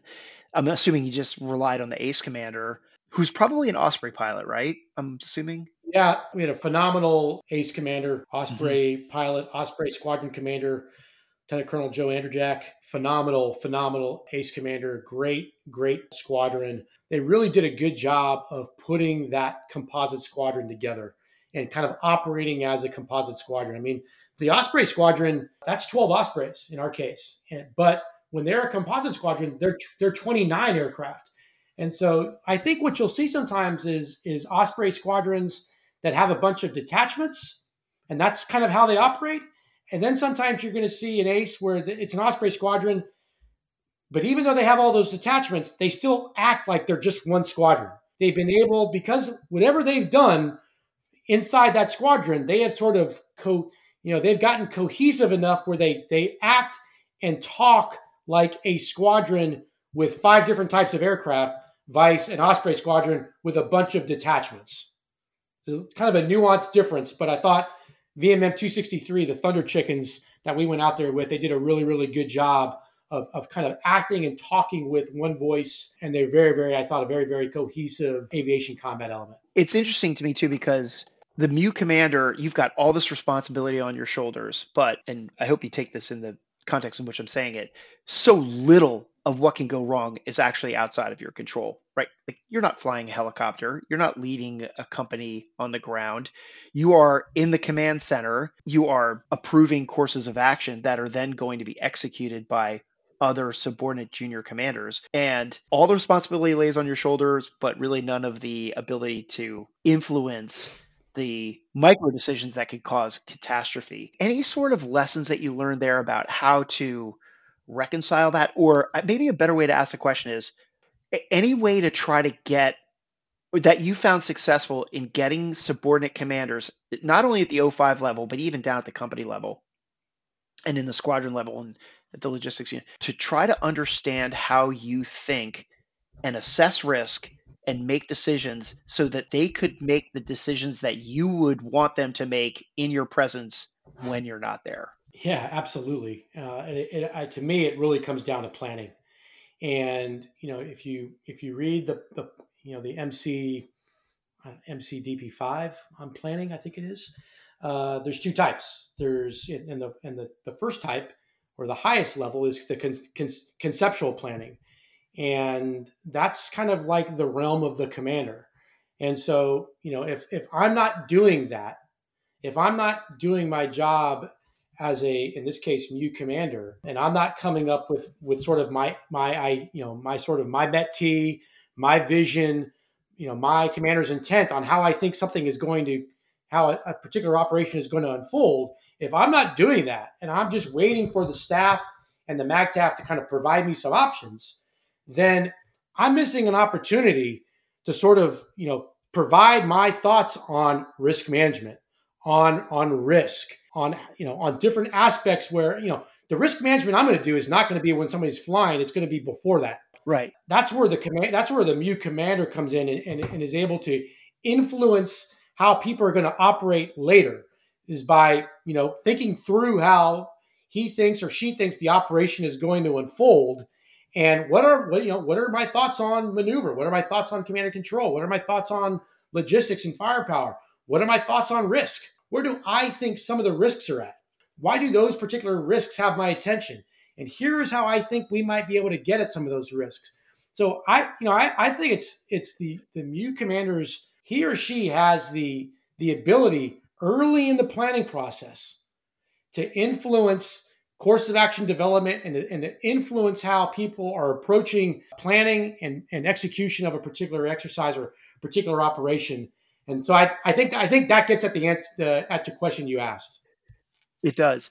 Did you find yourself often or not that often with some of the junior officers maybe challenging an assumption or opinion that you had? And did anybody ever change your mind?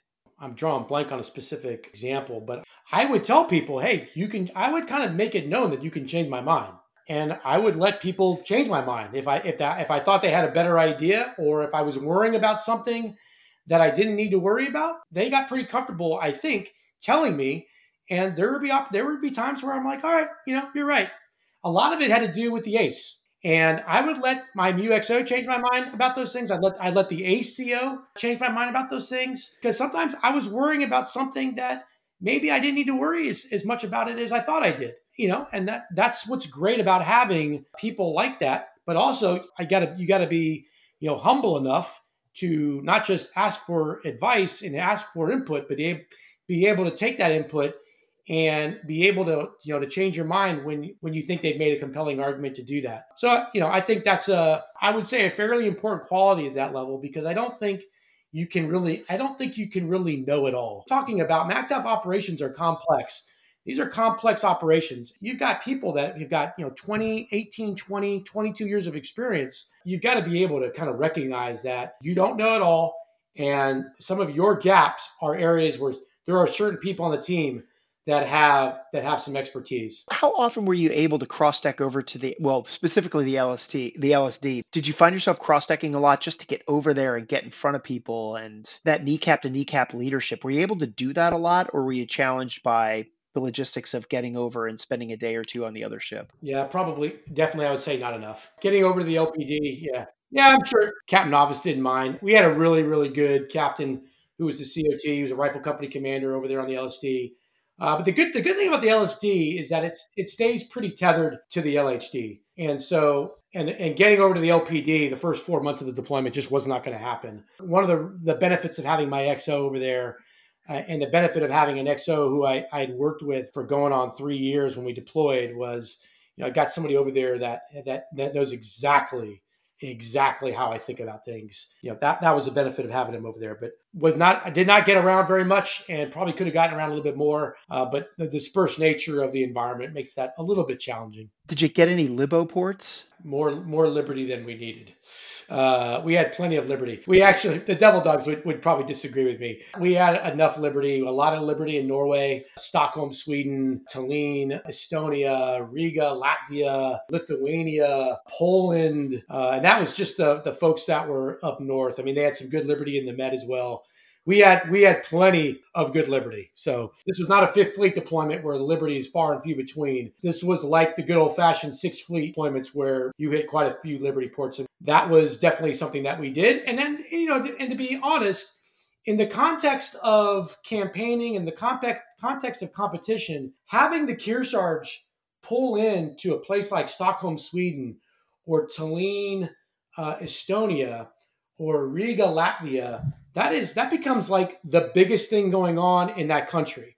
And so it's not just good liberty for the Marines and sailors. It's also a sort of a diplomatic engagement with sort of a military face to it. Yeah, that perfectly sets up for my next question. I kind of led you here a little bit. And I'm glad to hear that you got some liberty, because I'm curious if you can share some of the lessons learned as a leader about libo policy, what worked, what didn't work. There's never the right balance between here's what you can and can't do. If there's no libo policy, you're going to end up with a huge international incident. If there's too restrictive of a policy, nobody's having fun. It kills morale. What worked for you? What didn't work for you? What sort of advice would you give to other leaders coming up through the MEU cycle on creating and implementing a good balanced liberty strategy? Because it comes back to that point I was making about the NCOs, which is we need you to act like adults. We need to treat us like adults. Well, it's that tug of war back and forth. And liberty is a great example to use on that, because there's different versions of liberty based on rank, I think. Well, there were when I was in. A couple things. Overall, the Marines and sailors of the 22nd MEU did absolutely phenomenal on liberty. And, the more liberty you have, the more liberty incidents you're going to have. Right. That would be the traditional belief, but I thought we did really, really, really good. A couple exceptions aside, but a couple things that we tried that I thought worked or didn't work. For one, for the Marines and sailors of the 22nd MEU, we had, I would say, maybe a liberty attire policy that was perhaps a bit more dressed up than normal. I don't know if everybody does it the same way we did it. For example, I made everybody wear collared shirts, at least all the male Marines. I think that maybe caught some people by surprise when we came up with that. I'm not sure if everybody liked it, but we went with a collared shirt, liberty attire, not to indict anybody, but if you let people dress however they want to in foreign ports on a deployment, you will be disappointed in how some people dress. I do think when we go to somebody's country, we ought to portray an image that I think is professional. And so that sort of guided our liberty attire policy. I could tell when I was out on liberty, I could tell who was in the 22nd MEU and who wasn't. We'll just leave it at that. So maybe not a universally popular policy, but it was something that we established and stuck to. And I think we were better for it. We did have overnight liberty policy in effect for officers and staff NCOs. It was something that we started with, and then about midway through deployment, I canceled the policy. It didn't work exactly how I intended it to work. We probably had a few too many people kind of violate the spirit of the order, if not directly violate the order, for which a few of them were held accountable for. But it just got a little bit, I got the sense that we were spending a little bit too much time planning overnight liberty, not enough time like doing our job sometimes. I guess I was maybe like I was surprised at how much people were taking advantage of the overnight liberty policy. Maybe I was just being a bit naive on how much people would want to do it, that were able to do it. But it just got a little bit unwieldy. Again, we had people taking a little bit too much discretion with with the left or right lateral limits of it. So we got rid of it the second half of the deployment, and that sort of nipped that in the bud. But overall, it's hard to read between the lines there a little bit, because it seems like when you say like they took some discretion there, I'm imagining like went too far on a train overnight. Was it that kind of stuff, or was it people actually getting in trouble? We had a few people get in trouble, but really it was about like, hey, if you're out on overnight liberty, the rule was you can spend the night in the hotel, but you're still supposed to be in when everybody else is in. So if all the other officers that are on ship need to be back at 02, you should be back in your hotel room at 02. 99.9% certain that wasn't always the case. Now, probably lots of people were doing exactly the way they were supposed to, but there was enough people taking maybe like a little bit of stretching the bounds of what was allowed a little bit too far. And so again, we had a few people get in trouble. And so second half of the deployment, we're just like, hey, we're just going to focus on ops. Second half of the deployment is where things can start to go wrong. Operationally, people are getting complacent. People are getting tired.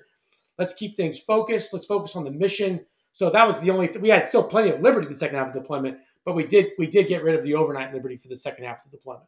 There's no perfect liberty policy, but it's always interesting to hear what works, what doesn't work. I think every commander that goes out on a MEU is always going to struggle with what's the right liberty policy. And I think sharing your experiences is probably really valuable to people listening to this as they start to consider what their libo policy will be. It was something that I spent a lot less time worrying about than I thought I would. So overall, I was pretty pleased with how everybody behaved themselves and acted. And again, we were going to some places that we don't traditionally go to, and so I think from that perspective, people weren't used to seeing us up there in those kind of numbers. Nor did we have a lot of experience operating in places like Tallinn, Estonia, and Riga, Latvia, and Stockholm, Sweden. So it was we were kind of a new thing for them, and those areas were definitely a new thing for us. And again, it was a great part of the world to operate in, and we had an absolute blast. Listening to you for the past half hour talk about your MEU experiences and all the things that the MEU got to do, and reflecting back on my MEU time, I realized, and I'm trying to convey a lesson here, but if a listener gets the opportunity to go on a MEU, you will have the time of your life. Not only that, but you will learn things that you will never learn ever again, and you'd never have the opportunity. Everything from, you were talking about pulling into Estonia. I mean, port ops, cranes, docking, being on ship, living out of a quad con, stuff flying around when the seas are rough. Hey, if you didn't pack it and you break it, you got to fix it. There's just so much that goes on when you're underway in a MEU that you learn and get to experience. And then you throw in the opportunity to work in all these different environments that you just can't replicate at Camp Lejeune, Twin Empalms, or Camp Pendleton or Okinawa. Just such a fantastic opportunity. It makes me wish I was 25 years old all over again and going out on MEU. But I don't want to conclude without asking you if there were some other parts of the MEU and your command experience that are worth explaining or telling some sea stories on to listeners. Yeah, I'll try to wrap it up pretty quickly. Thanks for the opportunity to mention a couple more things. I think from a MEU perspective and a MEU command element perspective, the two things that are I think the biggest challenge and the most important challenges are, one, an integrated MAGTF does not happen by accident. I felt it was like the role of the command element was not to manage 305 commands. The role of the MEU command element was to integrate 305 commands. And that may not sound like much of a difference, but it is a difference. There's a difference between managing 305 commands from across the MEF and integrating those 305 commands to produce MAGTF effects. That's part of the fun challenge that being a MEU commander is. The other big challenge and the other big responsibility of the MEU command element is integrating the MEU with the Navy, because the MEU commander and the Commodore, they own the blue-green relationship that exists out there between the MEU and the ARG. And if the MEU commander and the FIBRON commander cannot get along, then the two staffs will not get along, and we'll be at odds with the three ships. You can assume all that to be in effect if the MEU commander and the FIBRON Commodore are not on the same sheet of music and getting along. So that relationship with the Navy is an important one. It's a tricky one. They have a different service culture, a different organizational culture than we do. Working effectively takes a very, very teamwork approach to operations out there. And so again, it's a lot of maturity, a lot of compromise, just a lot of getting along with people who may be looking at things incredibly different from you. Great experience, and I would encourage anybody that has the opportunity to be part of a MEU to if given the opportunity, to get in one, because there's nothing, there aren't a lot of other Marine organizations on ship except for MEUs.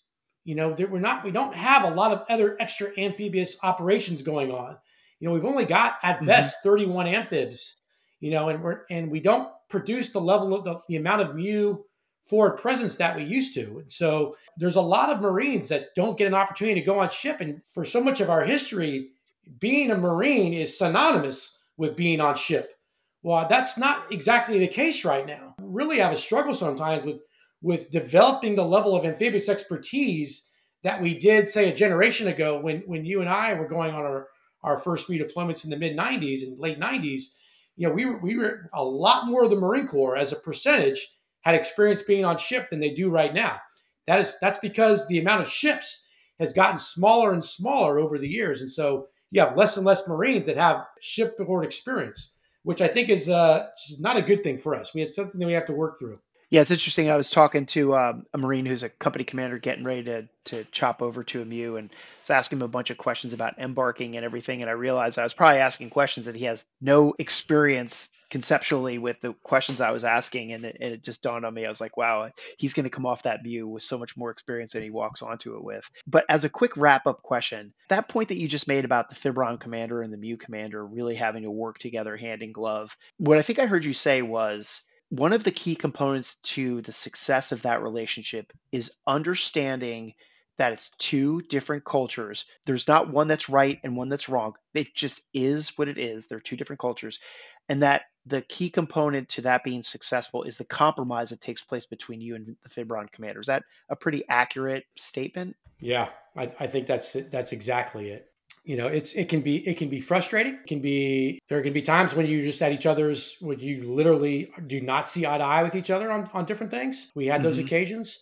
And then there were times where, we were kind of synced up, at the hip on something, but you have to be ready for all of it. If you go into it with a fist fight attitude, it's going to really do some damage, and it's going to impact more than just how we treat each other in the wardroom or something like that.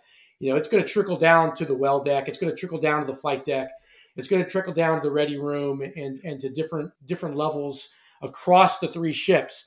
So it's extremely important that, especially the MEU commander and his or her staff, take a very mature approach to teamwork and working together, not getting too emotional about certain things. I mean, I say that like I did it all right, and I didn't. There was a day in and day out struggle to kind of keep myself in check to make sure that I wasn't doing something that was going to have, second and third order negative effects. But that's just that's part of the challenge. Overall, we had a good experience with the United States Navy and a good experience with the three ships of the ARG, and we got a lot of good stuff done out there for the United States Navy, for Sixth Fleet, for the Marine Corps, and for the United States. Well, I'm glad to wrap up on a success story like a great MEU deployment. And I'll tell you that I'm professionally jealous that you got to be a MEU commander. I think if I had stayed on active duty, I would have done everything in my power to angle to be the first artillery MEU commander there would have ever been. But I don't know. It just embodies everything that we do as Marines when you're a MEU commander. And I know you feel fortunate that you got to do it. So congratulations on having such a great command of the MEU, and congratulations on your upcoming retirement. Would you say a couple months, and General Alfred's coming up to do that? Yeah, he's going to retire me in early January. Thank you so much for your time on this podcast. I know we went a little bit over, but I think your experiences were so awesome that there was no way I was going to get all the questions in. I appreciate your patience with me and giving great answers, because I know people listening to this will really glean a lot of knowledge from it. So thanks again for your time on this. Thanks, Dave. Really appreciate the opportunity. Take care.